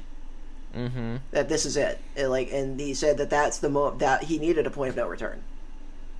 And this movie is just an entire point of no return. That's the whole movie. Like, out of all the deaths, Carla's hits the hardest for me because as Cosmo said in the last episode, that like Carla's idealism is what was keeping the Ide on their side. Yeah. Like Carla just being a good person that believed in the betterness of that people are better than the way that they're acting. And then once she wasn't protected because that was a test that the Ide gave them, and so it's I don't know. Like, say what you will about Ideon as a show, you can say it's a test of patience with a good finale, or like with a good final third, or you could see it as like a flawed gem, a cult classic. I think Be Invoked by itself is a masterpiece.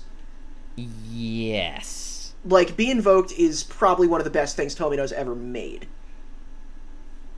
It saddens me that the only thing people get out of this movie when they see it is that, I can't believe he killed the entire cast. He must have hated this show. Or he really didn't want to make a sequel. And I feel that, like, just abstracting it down to a stupid meme is just defeating the entire purpose of this movie. If that's all you got out of this movie, please watch it again and pay attention. Yeah, abso-fucking-lutely. I hate to put on my film school glasses, but that shit irritates me. I mean, no, and that's always the fucking point of contention with just, like, not just how mainstream media, like, is and can be, because it's like, I do get, on some level, I do get it. Sometimes you do just want, like, some sort of mass appeal thing, and there's good art to be made in that space. But I also hate what big media as an industry and as a society, as a movement, as a cultural touchstone does to people in terms of how it forcibly limits their perception, so that they will only go, I want the marketable thing, I only want what Hollywood gives me. Like, that's dead ass why. It's fucking, they're on some level, fucking, they're smoothing our brains. Yeah, they're trying to. Whether or not they're successful, they're trying to. And it sucks because some people just don't know how to read film anymore. That's just not something that's taught. Yeah, because it has to be taught, because it's no longer innate in our culture. You know what? I feel that film classes should be necessity in, like, high school, or at the very least, just like like a more general art criticism. Like, just teach kids how to critique a text. Honestly, I feel that's more important than teaching a kid how to draw.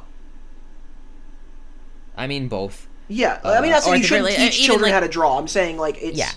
I feel like. Because not everybody can make art, but art is for everybody. I mean, like, I bought a guitar and I fucking barely know how. Like, I spent like $200 on this guitar. I really wanted to learn how to play it, but like my fingers just couldn't fucking figure the thing out. I'm not giving up. I'm gonna pick it up again, but it's just like, sure. I fucking love music. I love complex prog rock. I can't fucking play it for my life. I can play 2 notes. But that doesn't mean I. Say what? I was just like, that sucks because you look like the kind of person that can. Yeah, I do. People assume 2 things from me: that I'm a musician and that I sell weed. That people assume those are the 2 assumptions people make about me all the time. You got no idea how many times I walk around and someone will like nudge me on the street and be like, "Yo, you holding?" And I'm like, "No, like." I'm not a weed dealer. Like, that Mitch Hedberg joke about people with long hair and drug use resonates with me because I've dealt with that since high school. Oh God. Like, people would like nudge me in the bathroom and be like, "Yo, you got a lighter?" I'm like, "Nah." They're like, "You don't got a fucking lighter?" I'm like, "No." They're like, "Do you got a J at least?" And I'm like, "No." Like, fucking, why would I have a J if I don't have a lighter? I don't even smoke weed yet. Yeah, God, fucking. You're lighting up your first hit and be like, I will become the monster you think I am. The first time I smoked weed was with you. It was. It's like my 19th birthday or something. Yeah, we played Katamari. Katamari's a good high game. Yeah. This was a good high movie. It was like a good existential high. Yeah, I think, honestly, like, I mean, granted, who knows what this weed strain was. I certainly don't know anything about them. But it definitely wasn't, like, it wasn't one of those, like, whoa, fucking highs. It was just sort of like I'm more innately like emotional and reactionary. I have slightly less of a filter, you know. Oh, that's the best way to watch movies. Yeah. I feel it like that's. So it wasn't Ghost in the Shell. Yeah. Well, this is a very different movie from Ghost in the Shell, even though it does touch True. on some similar concepts, I guess.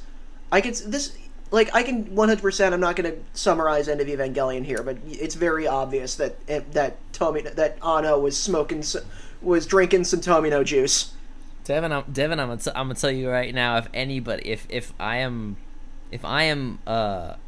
not sober and somebody asks me, hey, do you want to watch whatever the fuck, like I don't know, like the fourth Ava Rebuild movie comes out and I somehow didn't immediately see it and I'm just like smoking weed and you were like, hey, do you want to watch it? I would be like, fuck no.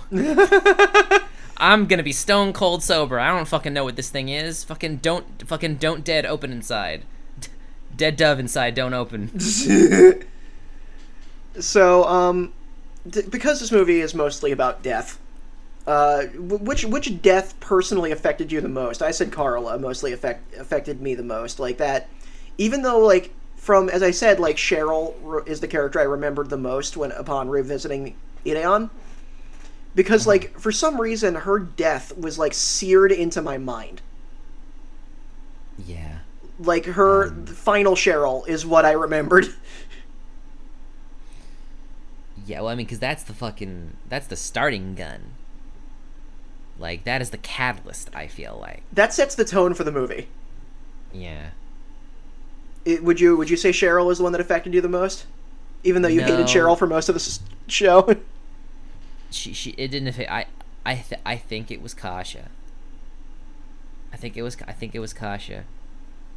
Just because it was so soon after Carla, like, you really didn't have any time to get to fucking process it.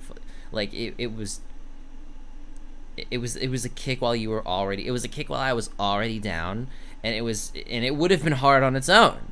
Like, I don't want to see Kasha die under any circumstances, but especially not while I'm mourning Carla. And Because Lana I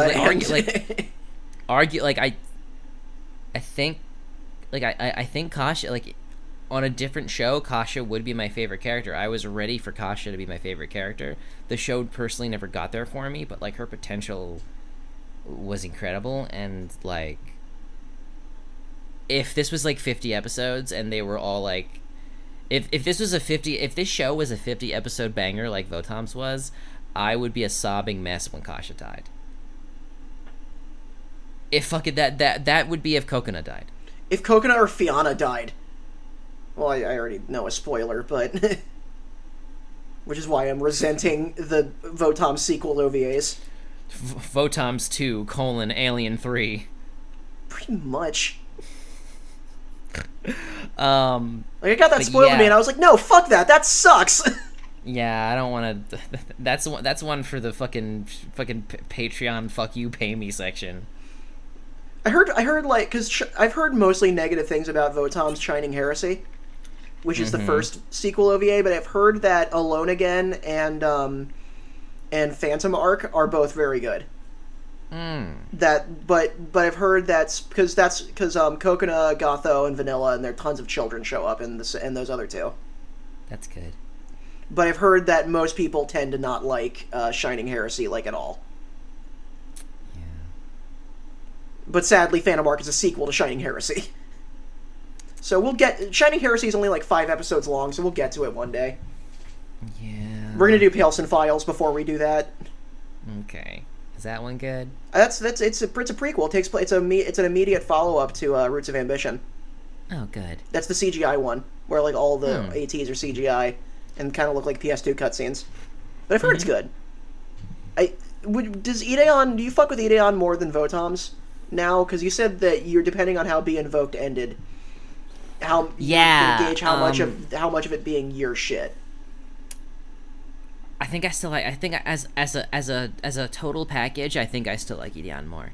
I think Ideon's a more consistent package. Yes, but I think that does make for a stronger whole. Because like if Be Invoked, not necessarily that it could have been any better. I don't know. I think just in terms of what my own personal, like, what really gets me going, I think honestly, think honestly, like, Ideon's not problem, but one of the reasons that, like, Ideon is affecting me so specifically is, like, it's really fucking different. There's nothing fucking like this thing, Devin. Yeah, Ideon's a fucking... There was nothing, there's been nothing. Ideon is a wholly unique specimen. Like, nobody else has the fucking brass balls to fucking do this shit. Nobody in the anime space, that's for fucking sure. Especially not in 2020. Anno, that's it. Anno, that's it. It's Tomino and Anno. Like, and then again, Evangelion and Ideon are radically different beasts that talk about radically different things. It's like and a you know Venn what? diagram. I'm sure if anybody listening to me, because obviously I don't know all of 100% of the media that's out there, I'm sure somebody listened to me say that. Someone heard the statement, it's only Tomino and Anno, and said, Tooch, you stupid bitch, I can name you so many other directors that do just that shit just like that. At me, bro, because I want to know who they are, I want to look at their shit, I want to agree with you. Show me more like this. Oh, yeah.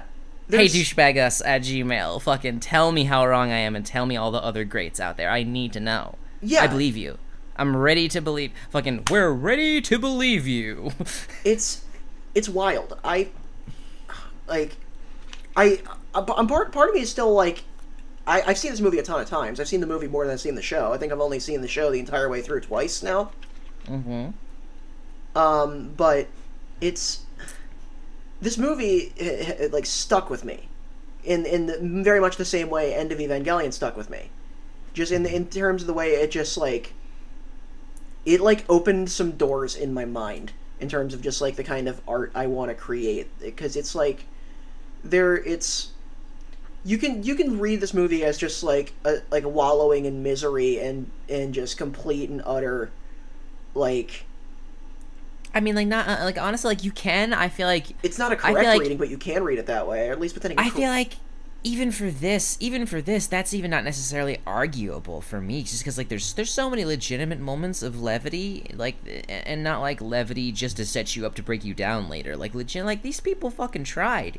They knew, like, especially, like, 2/3 of the way through the show, they knew what their situation was. They were like, I mean, the Ideon wants us to be good. I mean, I guess we have to fucking try. We can't leave the solo ship even if we want to. We can't leave the solo ship. It doesn't want us to kill anybody, but everyone wants to kill us, and if we do nothing, we're probably gonna die, because the Ide...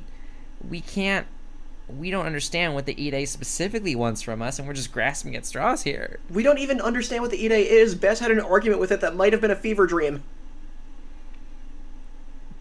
God, that was so good. I want, in the remake, in my remake of Ideon, that's gonna be...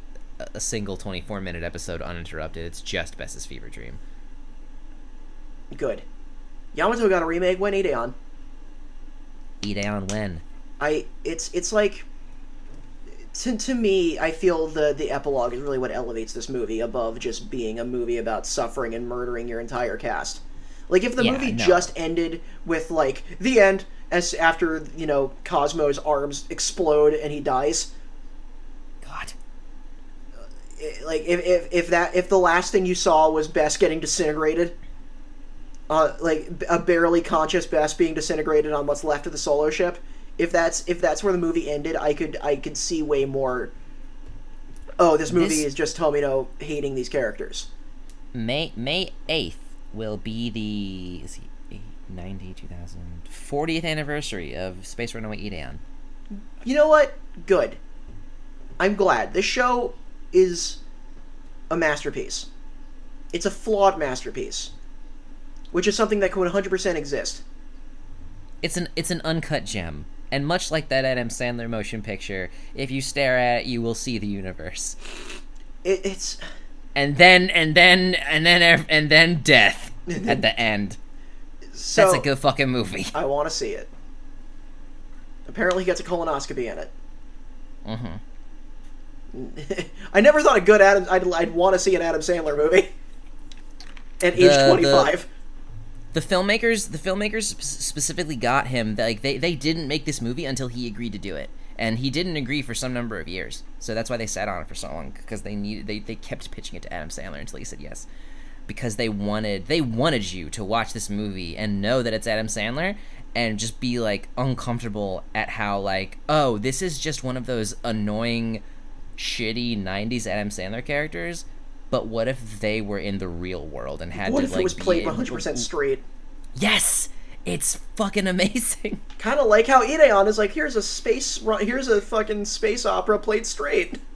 Thank you for being this podcast's best and steering us ever correctly in the right direction. You're welcome. I'll wait for my my hot alien girlfriend to die while with child, and I'll slowly defy death until I physically can't anymore.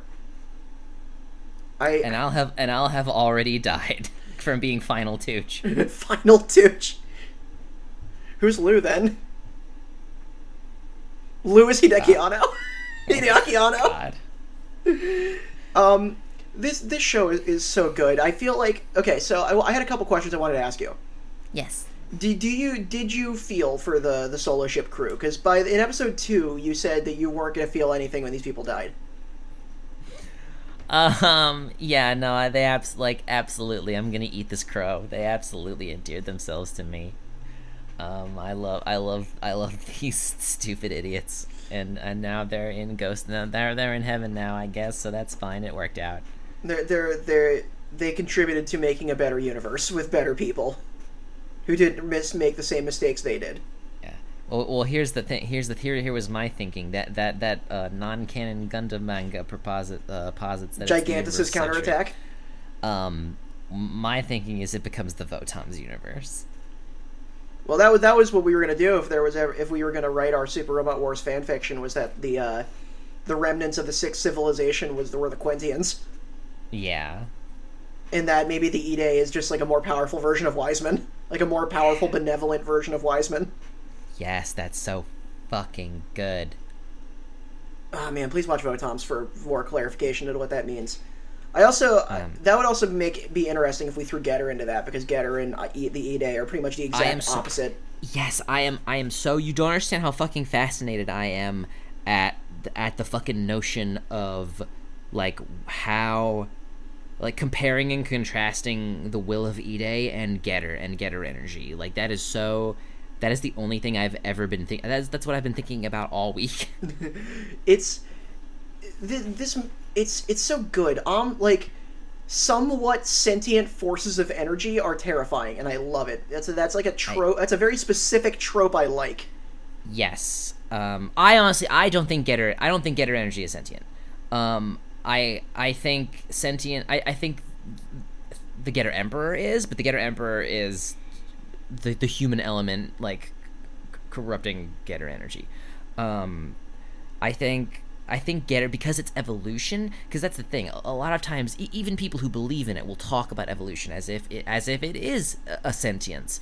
But my favorite thing about evolution was when I truly learned what it was, like, actually, like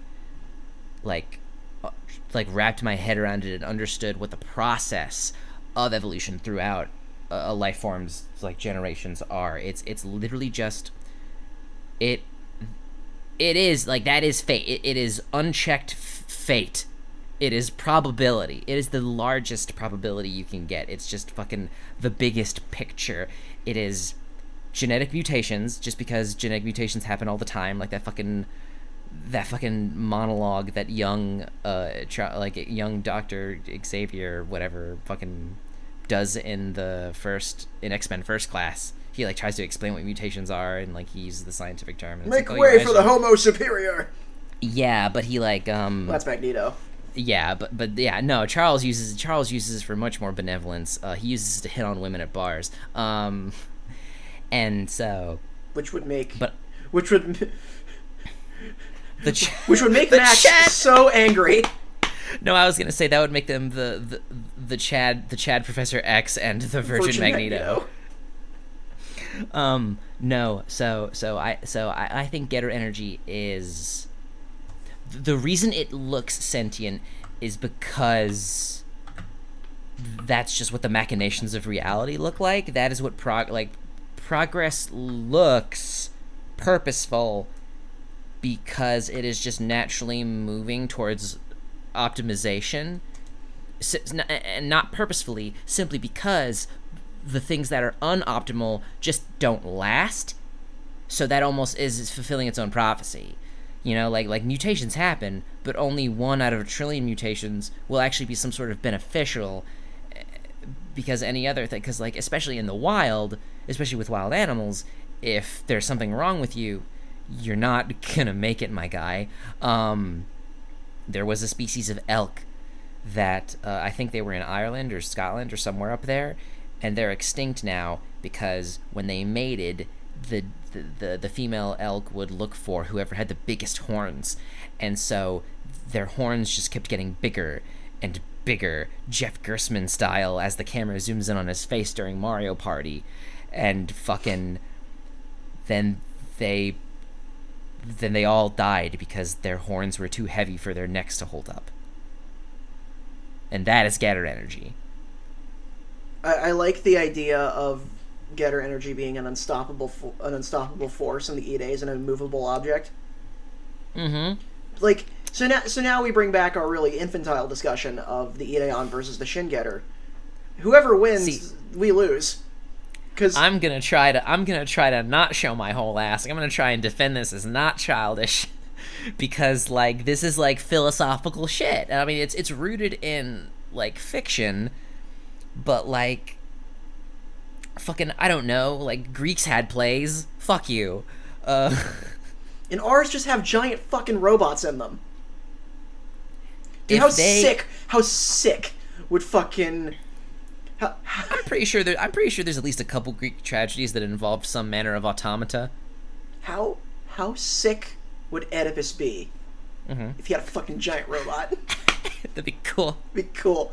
Dude, what if Antigone had a giant fucking robot? Because Oedipus, it's a trilogy. It's Oedipus Rex, Oedipus at Colonna, and Antigone. Because Antigone is actually one of Oedipus's daughters. And he's like a blind man in Oedipus at Colonna. Mecha anime's all the same. Fuck you. Hey, watch Ideon, dick.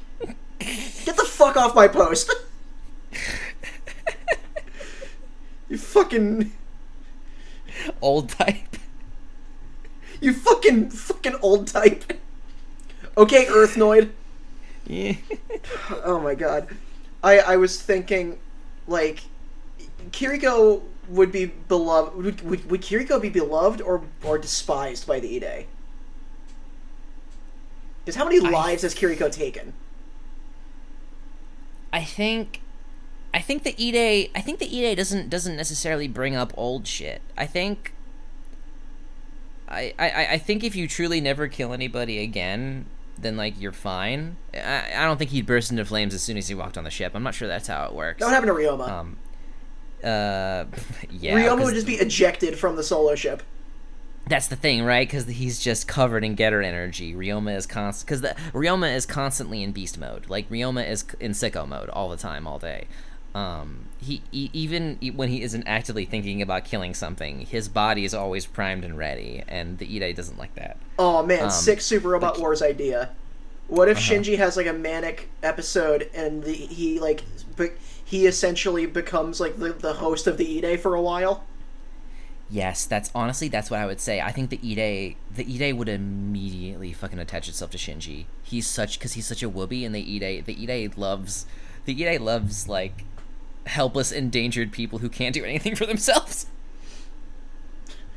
What about Amuro?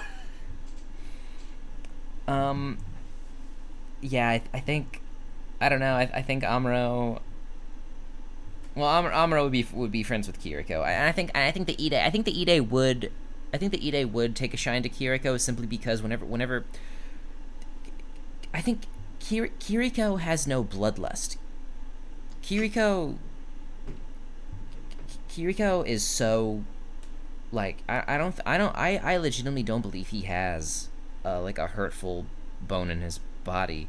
It's just he is just extremely proficient at defending his own life. Please watch Armored Trooper Motops if you're still listening to this, because we're done talking about the movie. Yeah, we're done. There's a couple things I want to bring up, but to round it back to Ideon, it's there's nothing like it at all. As a whole, there is nothing like it. I feel like there's more I want to say, but I'm having trouble articulating it. Yeah, so much of this movie speaks for itself. It speaks like on like a lot of good things about it speak for itself, and then the parts that don't, like we only watched this a few days ago. Like I said earlier at the top of the show, like I would feel way more. I feel like this would be deserving of like a legitimate thesis, like a legitimate article, like a researched take on Ideon. Like you can do critique and journalism about Space Runaway Ideon. Like someone can do that work. I'm not getting paid to do that work, nor do I have the hours to do that work. But I want to. It's there. It's legitimate literature. Ideon, as pulpy as it looks and as it can be, it really does say something. And I know that's the stigma. Oh, it has giant robots, so it can never mean anything more than just. I mean, I am earnestly of the. I mean, that's the thing, right? Because I think that's the thing that people miss the most about how art can and should be interpreted. Like, if a work has no meaning, if you come away from something thinking that work has no meaning, that's not necessarily that doesn't have to be you shitting all over it. But the reality of that situation is, it has no deeper meaning to you, and that's fine. But there's such a disconnect there where I think people just earnestly believe that like everything has to be good. Everything has to be good to everybody. If like there's a correct answer, there's objectively good media, and if it's not like how I think objectively good media it is, it's objectively bad, and everybody has to agree with me, or there's some sort of problem. Like disagreeing on a work is a problem in our popular culture, and that's just so limiting. Yeah, objectivity doesn't exist. You're not right. Because being right is not important. It's like the fucking Reddit virus that has destroyed how people communicate on the internet. Everybody needs to say the smartest sounding thing. Everybody needs to say the snarkiest thing to get the most points. Everyone does. Nobody wants to have a conversation. Everybody wants to win a conversation. Everybody wants the take. Everybody wants to be retweeted and go, this. Yeah, it's TLDR, just read what this person wrote. That's the entirety of video game criticism on YouTube.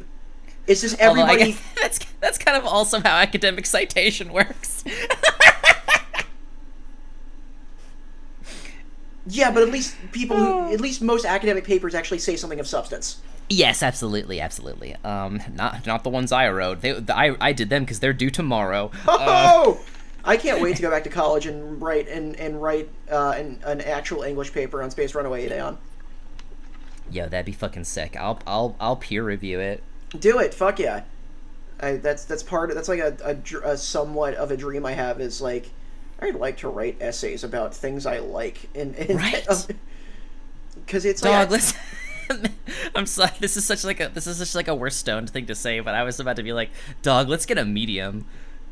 Yeah, let's get a fucking Medium account. Fuck it. Fuck yeah, it's 2020. Who cares?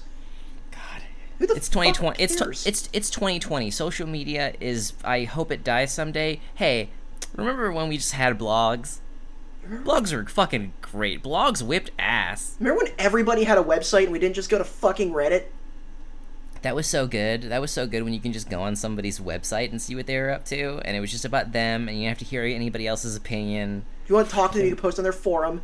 Yeah, they had a forum where everybody there, like, even when there were disagreements, everybody was there under some sort of shared thing, and there was, I don't know, human to human direct contact moderation.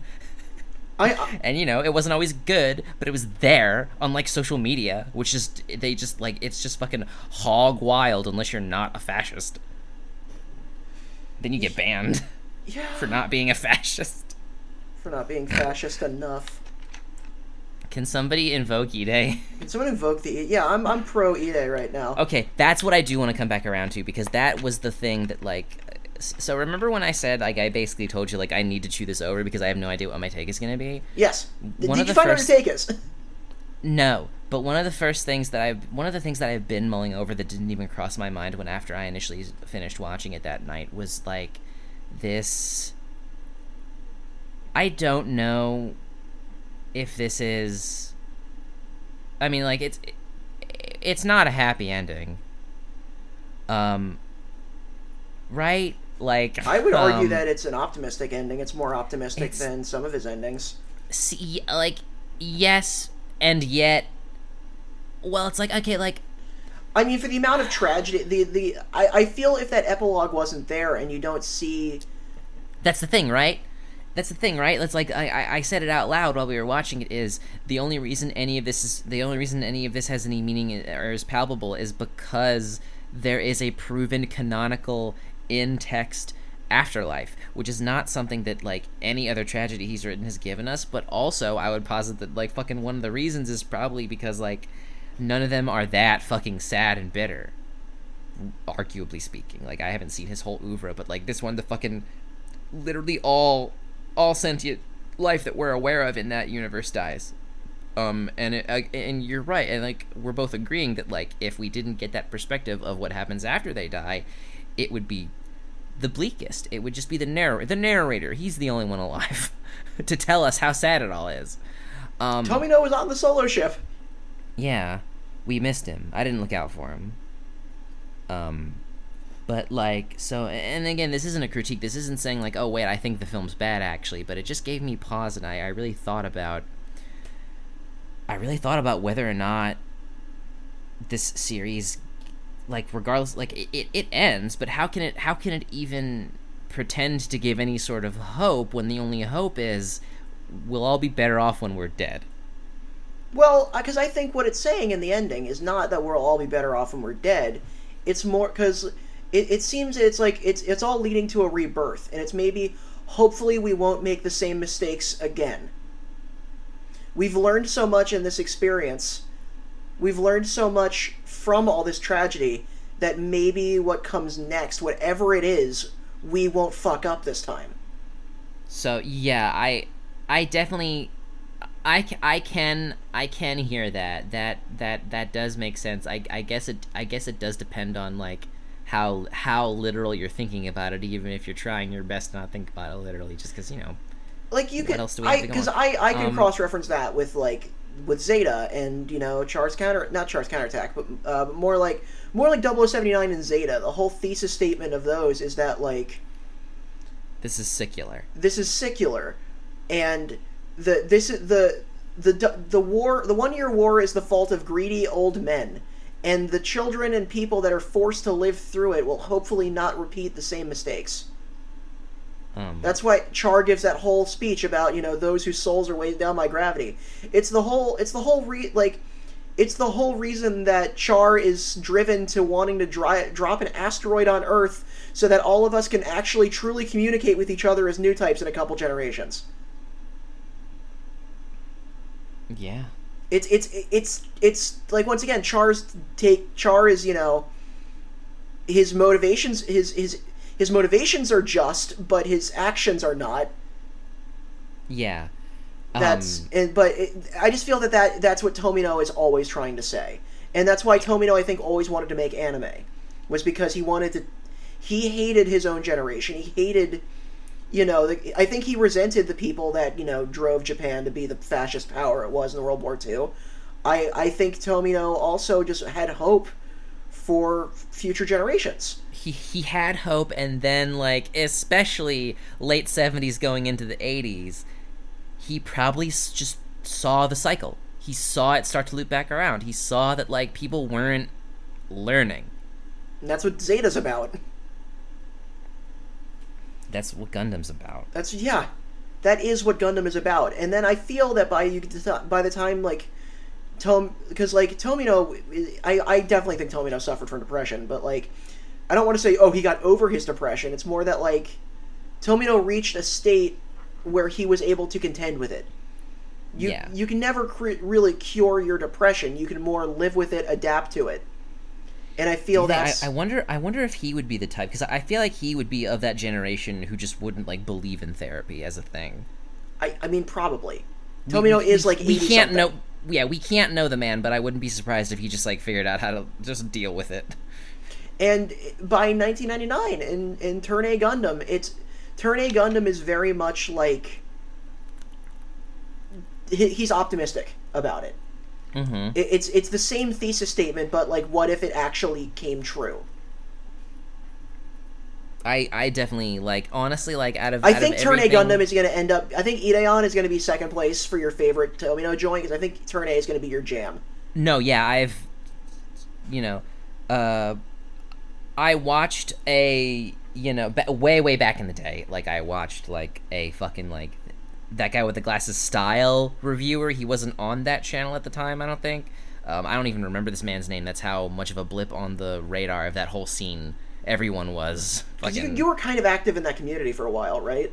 Yeah, it was one of those career paths where in my quest to be Jill of all trades, master of none, fucking it was one of those things where if I legitimately put in the effort, I probably could have, like, after a few years, like, found a niche for myself. But, like, I just dropped it because being even before like that guy with like the fucking Walker brothers, like, fell off with all their bullshit, it was just so demoralizing to have to like be like a C-lister and have to network with people who just clearly just were not on the level that you wanted to be. Fucking, not to shit on everybody from that scene that was on the same amount of fame as me, but a couple of them deserve to be shit on. But no, like, yeah. But anyway, even before I think this was before I even tried to dabble in it myself. But I was watching, like, a review. The proto YouTubers. Yeah, well, this was when Blip.tv was still a thing. When you were an internet reviewer and not a YouTuber. Yeah, but regardless, like somebody was reviewing anime and he reviewed Turn A Gundam. So it's funny, I did watch a review of Turn A Gundam and he did spoil it for me, but I forgot so many of the details since then. I only remember a vague enough concept of it to work as a pitch for me to be like, yeah, that sounds like something I super want to watch, but I don't fucking know anything about it because I forgot everything. So that's great for me. Well, the basic premise is that, I know it involves the moon, so I'm already hype. Well, because I might cut this, I might not, but the basic premise of Turn A Gundam is, it was Tomino had the last Gundam series he'd done up to that point was Victory, which he had a horrible time making. There's a lot of baffling shit in it where he was trying to get the show canceled, which blows my mind that he still was able to make a pretty decent anime despite trying to phone it in. Where it's just like, Tomino's such a good director that even his worst Brain Powered is his worst show, but, like, or Garzy's Wing, depends on what you mean, what you determine as worst. But, like, he went back to Gundam in 1999, right after Brain Powered. His most head-ass show preceded his most optimistic show. But essentially the plot of Turn A Gundam is that an insurmountable amount of time has passed since an apocalyptic event. Earth has society has, like, got back to about the point of the 1920s. Or, like, the late 1800s, like World War I era, like biplanes and zeppelins and, like, motor cars you need to crank. Yeah. Like, humanity has reached, like, that level again after a cataclysmic event. However, there is another section of humanity called the Moon Race that live on, that stayed on the moon and retained all of the technology. And so the Moon Race sends 3 children down, like 3 10-year-olds, essentially, down to the planet, or I forgot how old they are, to go see how Earth is before the Moon Race come in full. Like, we're gonna go and bring these people down, and they're gonna scope it out for us. And that's who the main character is. He's one of those kids who comes from the moon, but he then loves the people around him. He loves the Earth. He in the years he lives there, he finds a family. He loves everybody there. Every night he looks up at the moon and says, "I can't wait for you guys to get here." And then when it happens, it comes as, like, an invasion because of, like, changes in upper management at the moon. Damn. Upper moonagement. That's what we call management on the moon. Where we're from. The point is, we have a Gundam, you don't. Well, that's the thing. The people that the society that Lauron, the main character, lives in, worships this thing called the White Doll, which is, like, an ancient Gundam that they all call the White Doll for a long time, or the mustache robot, because it looks like it has a mustache. and that is the Turn A Gundam. And I haven't seen it in a long time, so a lot of the finer details of the plot I don't remember, but I do remember the big plot movements. But I think Turn A is amazing. Can't wait. It's also the canonical end of every Gundam timeline. That's the thing. That's one of the things I retained that fucking fucked me up so hard. I was like, hell yeah. Yeah, because like everything, no matter what, the Turn A Gundam will be made. They're the great Black History will happen, or the Dark History. I don't remember. I think depending on the translation, it's either the Black History or the Dark History. It's like a Dark Age. Black Goku, depending on the translation. And then, but yeah, Turn A Gundam is probably one of Tomino's more optimistic shows, and it looks like G-Reco kind of retains that. Like, G-Reco, like, for me, G-Reco kind of had the same faults as 0083, where it wasn't quite sure what it kind of wanted to be, but then settled on being a Turn A prequel. But I would, because like Tomino pitched it as a sequel to Turn A, but then he also was like, no, it's a prequel actually. So I don't know if he changed his mind or what. So that's why the movies are very interesting to me, because I feel like he has time to fully figure out what he wanted it to be. I mean, listen, if the finale of every Gundam series is Turn A, that includes Turn A. Yeah. Fucking galaxy brain. Turn A just happens forever. Turn A. So one final question. Yeah. This just because I'm a fan of morbid humor, and I feel like that's a good way to end this episode that's been relatively jokeless. This is one of our least fun episodes, I think, because of just Eon being invoked. Yeah, the plot summary got rough. I pretty much relived it. Yeah, it's, once again, like if this is your first episode, our other ones are a lot more fun. We have a lot more fun with it. But this is kind of a more somber subject matter, so a more somber episode. But let's have some dark humor to end this up. Okay, if you were on the Solo ship, you're a Solo colonist, where in the plot would you have died? God, where do you die in Ideon? Because I'm unsure, and I have a couple places where I could die and how I could die. Jeez, I don't know. I think... Because what kind of role would you play on the Solo ship? Would you be like... I don't think you'd be like hanging out with Lin and Lotta with the kids. I think that would drive you crazy. I wouldn't want to fucking be there. I would want to get like the second... I honestly, the second we landed on a planet, like regardless if there was people on it, as soon as I thought it looked even kind of habitable, I would probably try and run away. I would just run off. I would just live in the woods on that planet by myself. Oh, no, you're going to make me be the Frau to your Amuro where I have to go after your ass? Yeah, absolutely. Fuck yeah. Come get me, bitch. You fucking... I have to drive like a Jeep through this planet while like Buff Clan shit is exploding. Is that where I die? Damn it. We both just get like just a stray missile, or just like a Buff Clan ship like plummets from the sky onto the Ideon falls on us. God, that's just unknowingly, completely does. They don't even know. This would be like, I feel like Moera's dead, but Lin's still alive. We outlive Moera. Yeah. That's where we die on the way. I feel like for the first half of the show, I would be really mad that I'm not allowed on the Ideon. And then, like, I'd say after like it starts shooting giant like death lasers out of its hand, I would be like, I don't want to be near me. I don't actually care that I'm not on that anymore. Yeah. So that's the joke. If we ever do that, we keep joking about making a C-Lab style abridged series for Ideon that we'll probably never make, but it's fun to think about.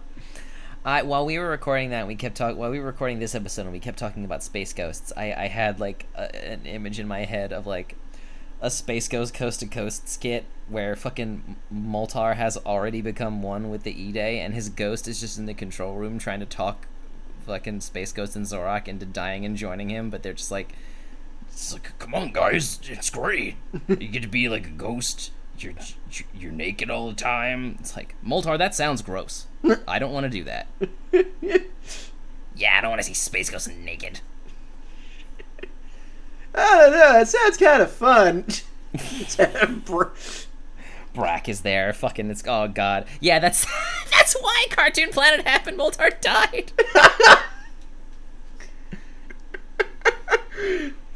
I want Jolliver's last words to be, change the world.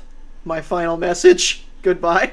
If I could prevent any death in Ideon, I'd want to prevent Carla's. Like, if Carla and her child were the sole survivors. Yeah, that'd be wild. So, final thoughts before we pitch ourselves and leave. I think I definitely would like an AU where like we get like a fucking it's like a more Gundam style ending where like the war ends and the Buff Clan loses, but it just sort of causes like a Zeta Gundam type flip in the future, and the Ideon is piloted by fucking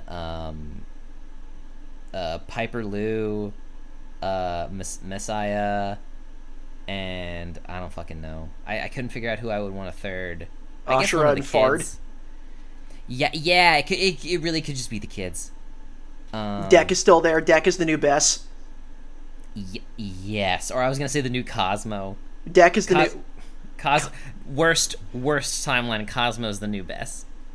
Because Bess wouldn't survive. I would think that like no. Oh yeah, absolutely. Bess goes down protecting Carla. He would. He would. I think you wouldn't be able to stop that. That's just a fact of life. I would just like Carla to survive because Carla became my favorite character by the end.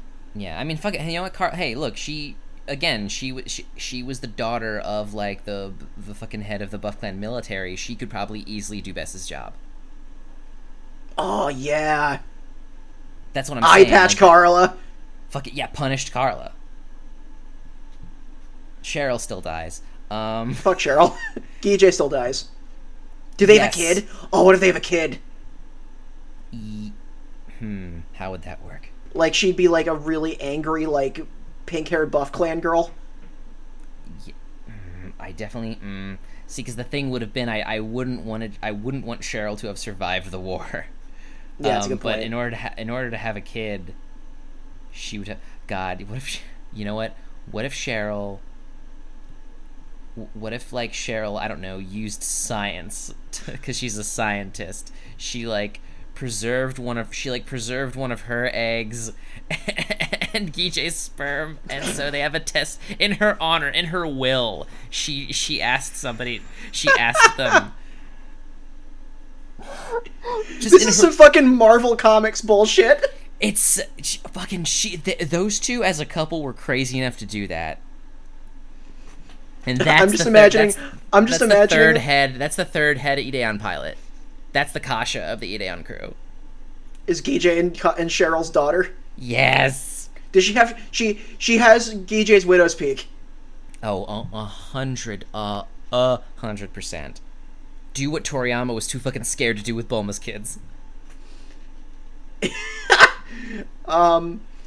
So, oh man. I'm just imagining that I found a screen cap of a really Guijay just making a dumb face holding a drink. I think it's the episode where he dies. And I'm just imagining him holding it, but it's like photoshopped white. He's like, "Here you go. Here's my sperm."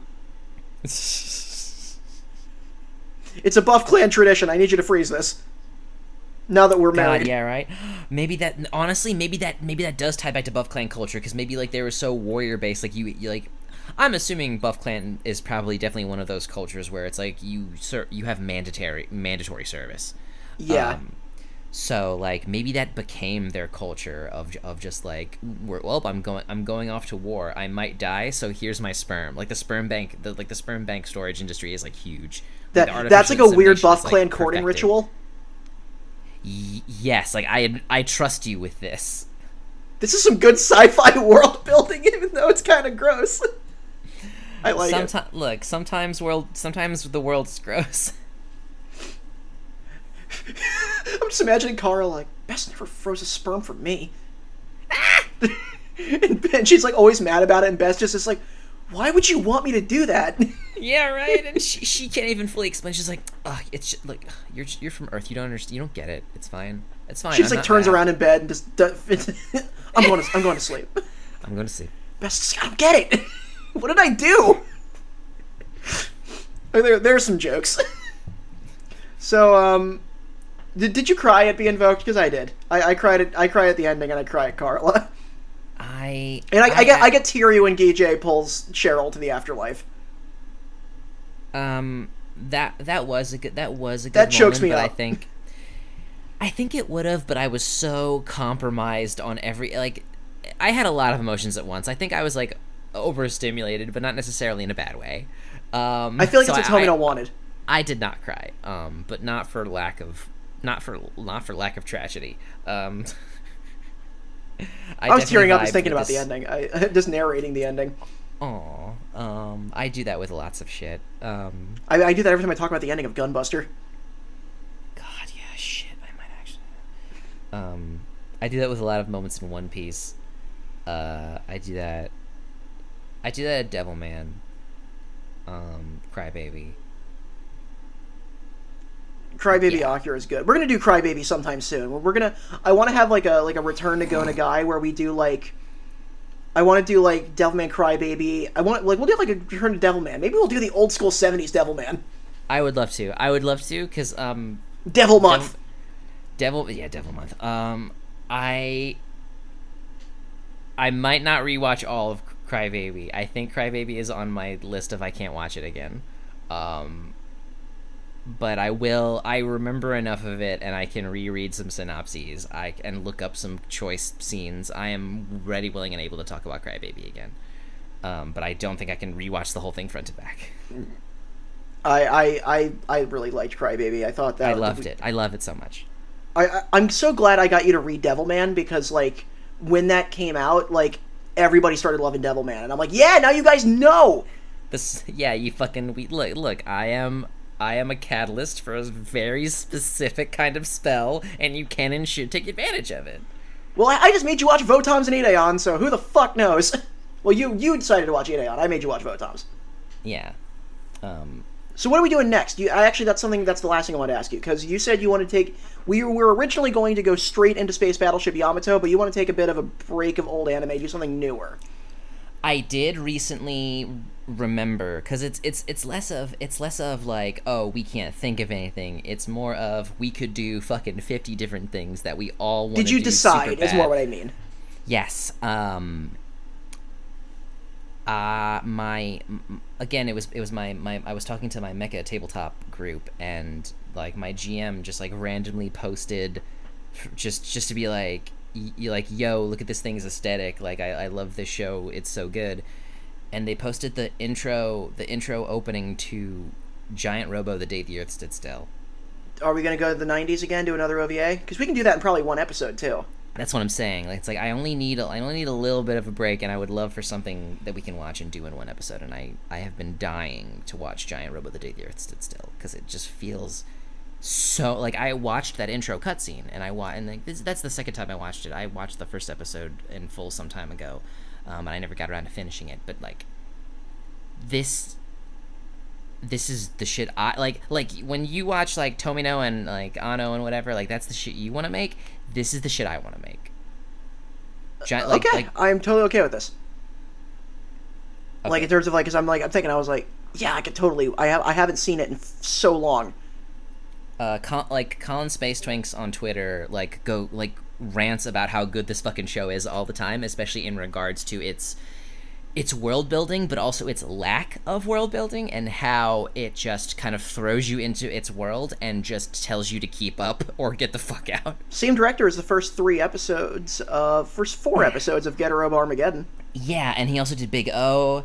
So like, I have been hovering around this person's work forever, and I feel like The Day the Earth Stood Still is this director's magnum opus on some level. And also, another collaborator on Big O is Chiaki Konoka, who was the writer for a majority of Big O, who also was the writer for Serial Experiments Lane. Oh. One of my all-time favorites that I want to do as a guide-in at some point.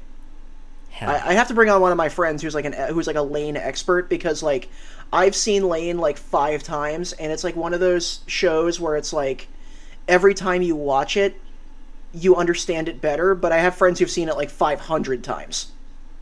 So I need to bring like an expert on like Lane deep lore. I'm holding off on doing Lane as a Gaiden until I can secure an expert. Yeah. Because I see myself as like a Gundam expert. I am not as much as I love Lane, I am not a Lane expert.